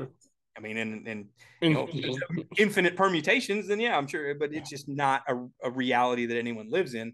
But despite that, that's how it is sold. That is how the product is sold. Is you have, in theory, you can do all of this. They just don't mention the theory part. Yeah, you can do this. I can't prove that you can't. But it never happened. Show me someone who's ever made that trade, and they're like, and so it's just a very, very clever ways to manipulate owners into spending more money than they should. 5 minutes on the Tug website would dispel any of those myths. But we see those reports from those sales presentations. It's one of the most fascinating things that we see on a day-to-day basis on the forums. Is someone will come back and regurgitate what they were told in the sales presentation, and the owners will just pick it apart. Lie, misleading, lie, and so on and so forth. And it's just, it's the same pattern over and over. It's how they're repeating it to you is not likely what the salesperson said verbatim, but it was formulated in a way that's what that person heard. Yeah, that's what it implied. So, when you find out that, well, hey, that's exactly what the salesman told me. He may not have used those words, but that was how he explained it. And then you're like, well, is that in writing? Where's that in the contract? Show me that. Have him write that in the sales contract before you sign it. And then things situate. That's one of my favorite things to do is say, oh, I can do that. Show me in this show me in this contract where it says I can do that, where I get a free golf cart. If he could have told you that you get a free golf cart, and if it's not in the sales contract, you show up next year and you're like, well, John told me I got a free golf cart. And then you're like, John hasn't worked here in 6 months. Sorry. Yeah. No, those are two things I want to make a point of. One, so the last one we went to, the one with the golf cart, same one. Well, he's like, what do you do for a living? And I was like, nothing. And I was like, and he's like, well, what do you mean nothing? And I was like, look, I own a bunch of real estate. Oh, and then that hit the fucking Airbnb thing. And he's like, you can make all this money. And I was like, put it in the contract that you're guaranteeing me I'm making $380 a night and you're going to guarantee it. Right. I was like, I will gladly buy your $20,000 if you're promising me for the rest of my life I make $380 per night that I own. And he's like, well, no, look here, I'm an owner. They make all of us be owners. And I was like, fine, go get everybody's cell phone and show me that all of you guys are owners. And he's like, well, I'm not going to do that. And I was like, okay, then this conversation's over. Like, I'm a landlord. This is what I do. Like, don't tell me how to run my business. I don't tell you how to run your business. Mm-hmm. So this conversation's over. The other thing that I was going to make a point of was now. So you said you've gone to like one presentation or so. I've gone to. I try to get out of them, meaning that I make a point to be upfront that look, this is what I do. This is what I. A lot of times it's frustrating. Like I try and get out of it. Just look like I screaming kids in the car. I don't want to. I'll schedule this later. Just let me go to my room type thing. But I've attended multiple sales presentations. My wife and I, so like we do it one for the cheap stuff. Mm-hmm. Like now it's become a game to me. Right? Like for me personally, my wife tries to always buy into these, which is great because I'm like, hey, when we go in, you're not buying anything. But it's how much shit can I get for how cheap can I get it, right? Mhm. Like, what to me, it's what can you give me? Because I'm gonna waste. When we were in Mexico, we went to Vedante. I'm not sure if you've heard, and they're probably some of the worst in terms of holy shit balls. yeah. I'm not lying to you. So this guy, so we get to the airport and we had pre-booked a cab, and so I was young and dumb. He's like, yeah, I'm the one taking you. Okay, cool. Well, come to find out, he wasn't supposed to be the guy taking us. Yep. But he's like, hey, all you do is do this. And so I was like, oh shit. Like, so, and he's like, look, you have to be out here, which is outside the gate at this time, blah, blah, blah. And I was like, all right. And he goes, and I was like, that's kind of fishy, right? Like, that's not the $20 that I prepaid, which had I known what I know now, like, it should only cost me like $6, like American money to get there. But I was like, all right, cool. So then we go to Vedanta or whatever it is. And our presentation started really early. And he's like, hey, you're going to get an all-inclusive pass to our resort. Come take a look. Blah, blah. They feed us breakfast. They feed us lunch. We didn't get our all-inclusive pass until like 3 something. And we had to be out of the resort by 5. Now, mind you, the only mistake they made is they fucked with me, who can drink more than most people possibly can in a very, very short period of time. But like, so what we should have had for a full day of a pass, we only got like 2 hours. And it was a beautiful, beautiful resort. Everything, like, honestly. And I love their business idea. Like, everything's paid in cash. I was, because of who I am as a person, I'm like, man, I love, like, I want to be an investor. Like, nope, you have to be Mexican heritage. You have to do this. Like, you can't. I was can't like, own. Yep, that's correct. I was like, dude, that's awesome. Like, I love your business, right? Like, I really do. I'm not going to ever buy in, but yeah, they only gave us like 2 hours, and it's top tier alcohol, like stuff like that. And so, I mean, here I am, just every 22 seconds polishing. I was like, nope. I was supposed to have 9 hours, and now I'm playing catch up, right? Like, so, and then we go back to our pool, and I ended up doing a belly flop contest. Like, yeah, so much tequila, but that was, like, we didn't get much out of that, which pissed me off because I should have gotten so much out of it. We might have actually gotten Rhythms and Night from that one. I think we did actually. Yeah. So tickets to a really awesome event, but yeah, now it's like, hey, how much can I get? How much? And so we go to Chicago, and now I've learned that if I don't even want to go to the thing, they'll give you free tickets to the Ferris wheel. And then they'll give you so much more when you go, but at least you get the free tickets. You don't even have to go. You just be like, yeah, I'll go. And then they'll call you. Yeah, sign up. A lot of people will just disconnect the phone in their room so that you can't. They'll come knock on your door, but you just turn. One of the biggest tactics that they say is just unplug the phones. I mean, who uses? What's the last time you used a phone in your hotel or timeshare? Yeah, and then they'll just try and call in. It just goes to voicemail. You never notice it. So then, I mean, they'll eventually come knock on your door. But it's a great strategy to avoid the sales presentation. Now, the downside is if you don't go to the sales presentation, you're on a promo tour, they'll actually charge you the rack rate at the end of the stay, because the promo tour is tied to sitting through the sales presentation, whether you buy or not, it's not. But if you refuse to go and you're on a promotional tour, they can charge you the full nightly rack rate, which usually is something ridiculous on the back of the door, is like $400 a night or something stupid. No, this was just, it happened like in Mexico. It was a random, we accidentally got with the wrong people, and that was completely my fault. And I told my wife, I was like, I'm so sorry. Like, because again, I prepaid for the taxi. And the guy's like, yeah, that's me. Like, I got you. And then he's like, hey, you have to meet me in the morning. And I was like, no, like, my taxi. Sharks at the airport are insane. They get paid to deliver people to the sales brand. I mean, that's that whole. I mean, you're walking a gauntlet coming out of them. Their biggest warnings, they say, it should have been. They should have mentioned that on usually the sales, like your welcome thing. Hey, don't be wary of the walking through the airport. Be wary of people coming up to you and this and that and the other. Here's what you should do to get your. I mean, it's very, very common. They'll drop you off at a different resort, or they'll drop you off. Well, he dropped me off at the right resort, and here, America, right? We expect people to hold up a sign or something. Like, I was first time in Mexico. I'm like, he's like, yeah. Oh, you guys prepay, and they know it. They know that people prepay for their taxi. He's like, you guys prepay? Yeah, cool. You're with me.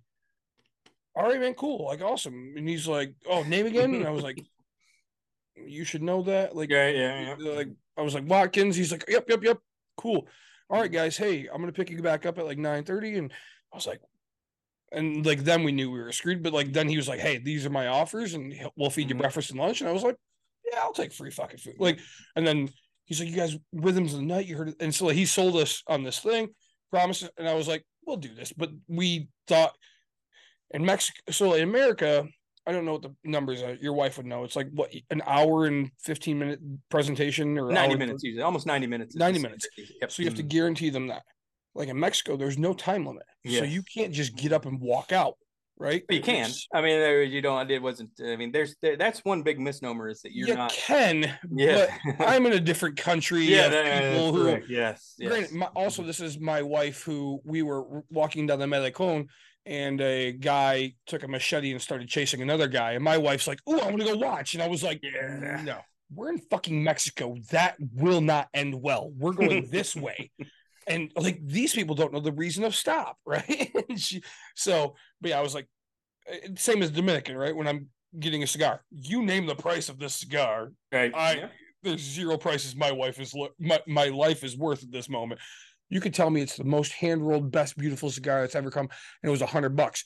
I would have whipped that cash out on the counter right then and there and said, yes, this is the best cigar I'm ever going to smoke in my life, right? Like, I don't care about, like, I care about my life way more than I care about $2.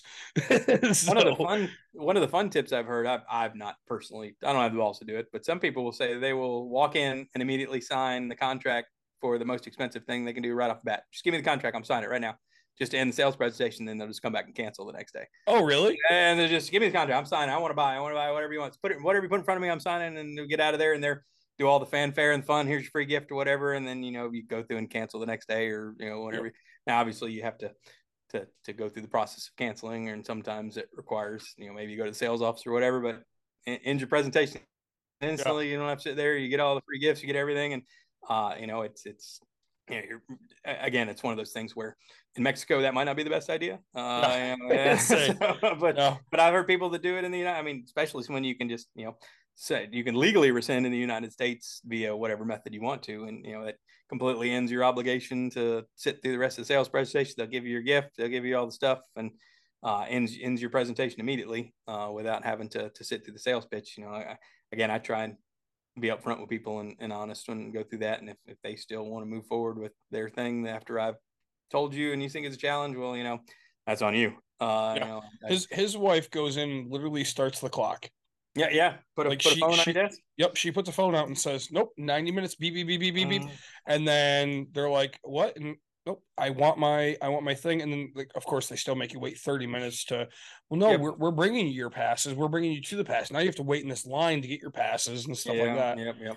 And another people, they'll ask you can say, I want to record it. That's something they'll claim that, we don't allow that. Well, so those are another ways to eliminate. You'll find that if there is some sort of recording document with a video or audio or whatever, the sales presentation is way different than what it would be. Is they'll usually come up with some, hey, we don't allow recording in here. I was like, oh, well, technically, I require this. This is what my lawyer, whatever you want to say to do that. I just want a record of the presentation. You're asking me to sign this. Are you, why would you have a problem being recorded? I'm going to show this to all my friends. If you can sell me, I would like to sell to all them. Right. And so, there are a variety of different tactics people have used to shorten their timeshare. We sell T-shirts for Tug stuff that, talks about resale, or, one of them says I paid more for this T-shirt than I did for my timeshare that I bought here type thing. And so I'll give them free memberships if they get pictures. There's one guy I got a picture with a salesperson wearing it. And I say, if they buy it and go to the resort wearing that shirt, I'll give them free memberships. So the shirt's essentially free just for them to go out there. But I call it the official sales presentation uniform. People wear it, and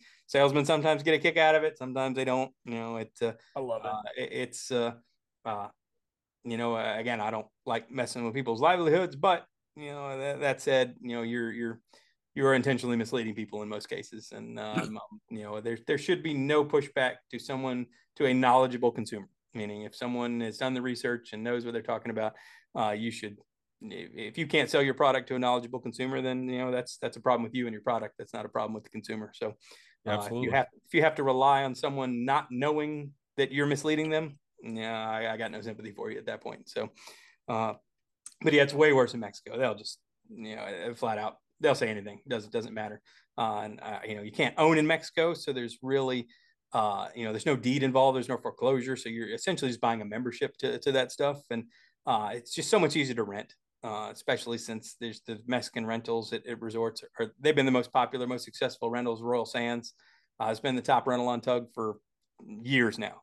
So you can, and as he mentioned, those resorts are all absolutely world class, 10 out of 10, 5-star, no complaint whatsoever, all inclusive, right on the beach. Just, again, if you stay in the confines of the resort type thing, it is, you just can't, they can't be beat. Even the top notch stuff here can't touch some of the Mexican resorts. But I would never suggest buying in Mexico, because not only is it your answer to get out in a Mexican resort is really default. There's just no other option. You call them up and, hey, I want to cancel my membership, or I don't want to own anymore. They'll be like, yeah, it's 7 times. I think Vedanta charges 7 times your annual maintenance fees to either exit or to transfer your ownership to another party, which, it's 7 times what, $1,800 a year maintenance fees. No one's going to pay 14 grand to transfer an ownership. So it essentially makes those unsellable and untransferable. And so, there's no, a Mexican company can't report you to the U.S. Credit Bureau, because the U.S. Credit Bureau won't take something like that, and they're not going to come after you. I'm going to sue you in U.S. court for defaulting on a Mexican timeshare. So unfortunately, the solution to exit, if they're not willing to just let you end, because there's just no foreclosure. There's no foreclosure process for that. There's no deed. It's not real estate, and so simply just not paying next year results in you no longer owning or having access to that resort. But no, you can rent the stuff at those Mexican timeshares for far less than you would ever pay in trying to own there. And they're absolutely as you mentioned, they're world-class resorts that hard to be disappointed staying at one of those. Yeah, my buddy, we were just talking the other day, and they're going to Mexico soon, and he goes, oh, we're staying at Vedanta, and I was like, oh, Nuevo Vallarta, and he's like, no, actually it's over in the other one or whatever. And I was like, cool. Like, he acted like I didn't know. And I was like, trust me, everybody knows about this place. All right. Like, this is world class. Like, yep. When we talk, like, I mean, I've never really been to the ones you're talking about, like 4,000, and maybe it is just 4,000, like quickly, but like Vedanta is, I mean, land, acres. Yep. Beautiful green. I mean, they have golf courses on their thing. They are, when I talk about 5-star, I'd say 4. Like, they might have a restaurant where the chef actually, or where the people come put your plate down.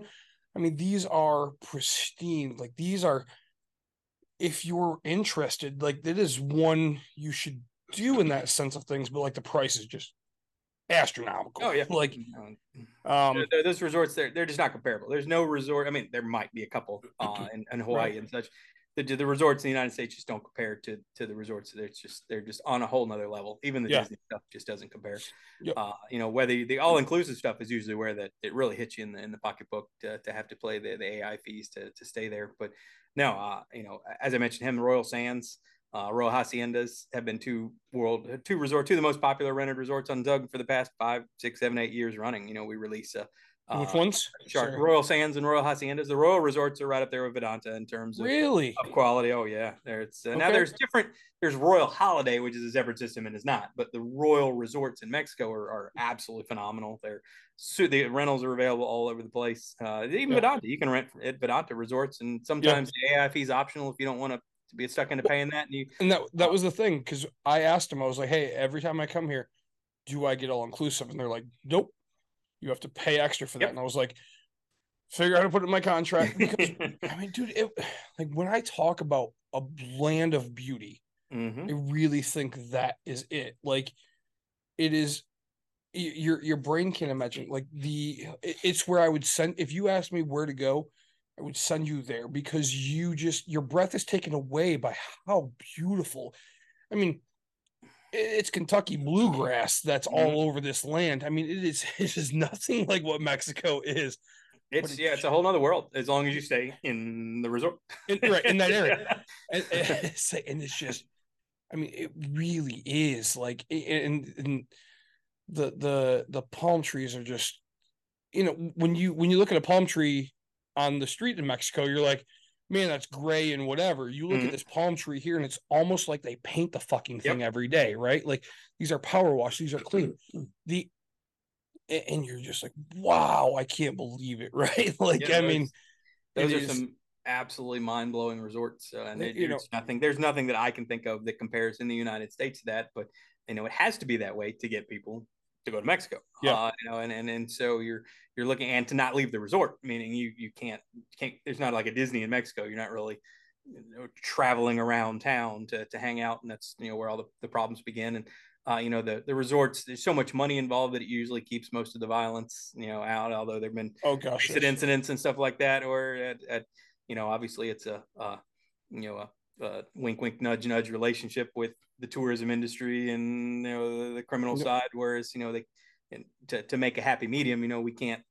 You guys would be really mad if all these hotels moved out of here and these resorts moved out of here, and so it's that is always the biggest downside to renting or owning in Mexico is especially I personally wouldn't take my family there. If it were just me, sure. People go to spring break in Cancun all the time. But those resorts are just above and beyond. But it's a totally different system that's sold there. There's no ownership there. I mean, they sell it as ownership, but it's just membership. You don't own anything, and in most cases, it's all right to use, where it expires in 20 or 50 years or something like that. And and as we mentioned, the exit side of that, and you can buy that on the resale market, but they put that barrier in place of the exorbitantly high transfer fee that most people just don't bother with that, and especially when the answer is I just stop paying and thus I no longer go anymore, is in most cases, as long as you don't own anything on it, is the only real solution to getting out of your Mexican timeshare.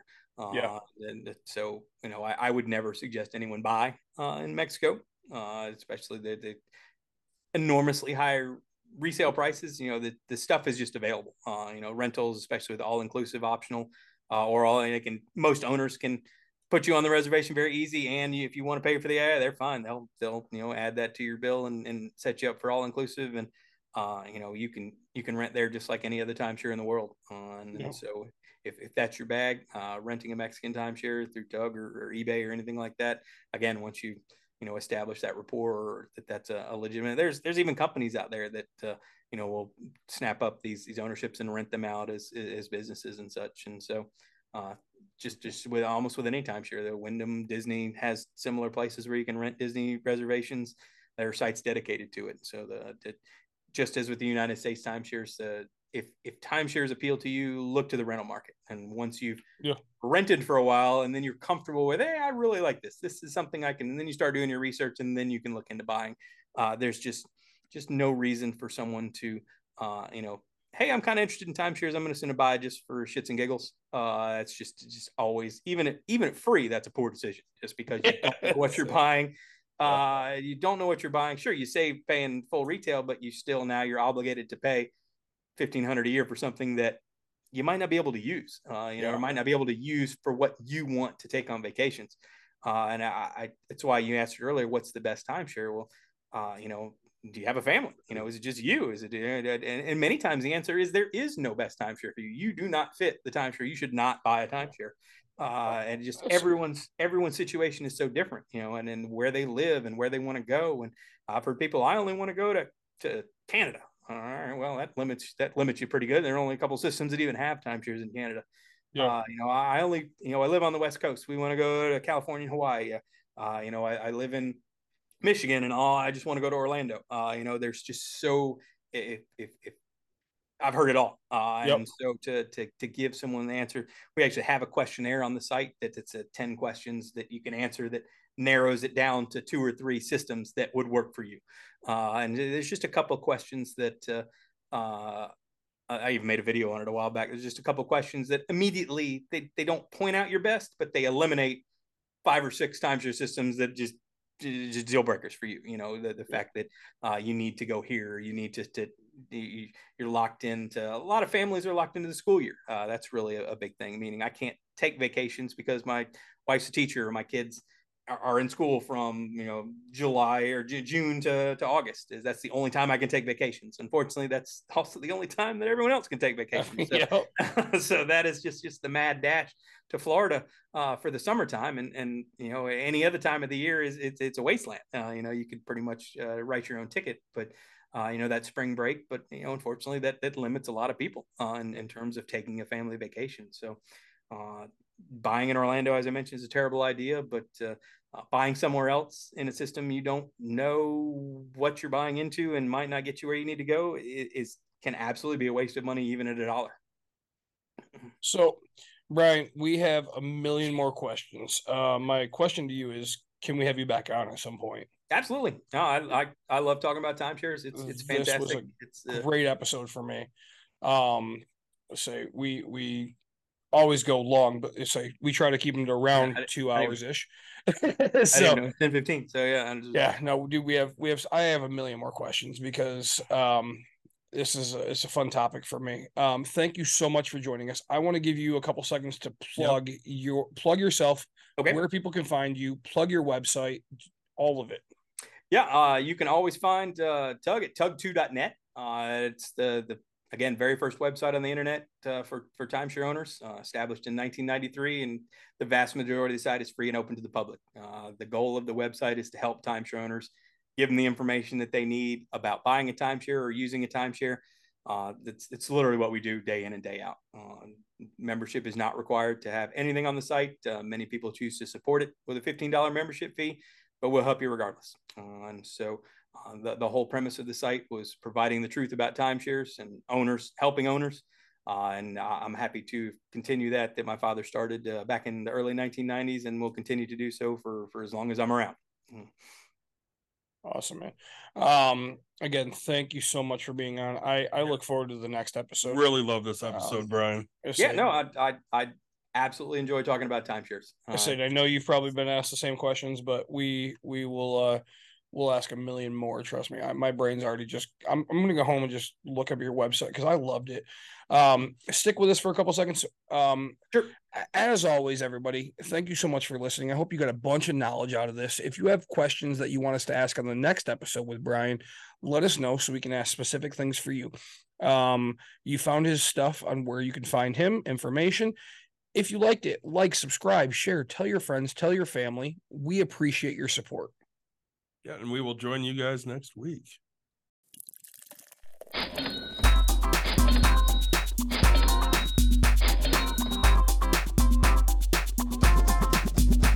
You've dialed in to Bucks and Brews. You might hear something you can use. like tips on your cash or tips on the suds. You're gonna want to use The smarts of these stuff. because they know the brews. And they know the Bucks. And they know they can't help the stubborn fucks. So listen up, cause shit's not funny. Save yourself some Beer money, bucks, and brews. Bucks and Bucks and brews. brews. Bucks and Brews.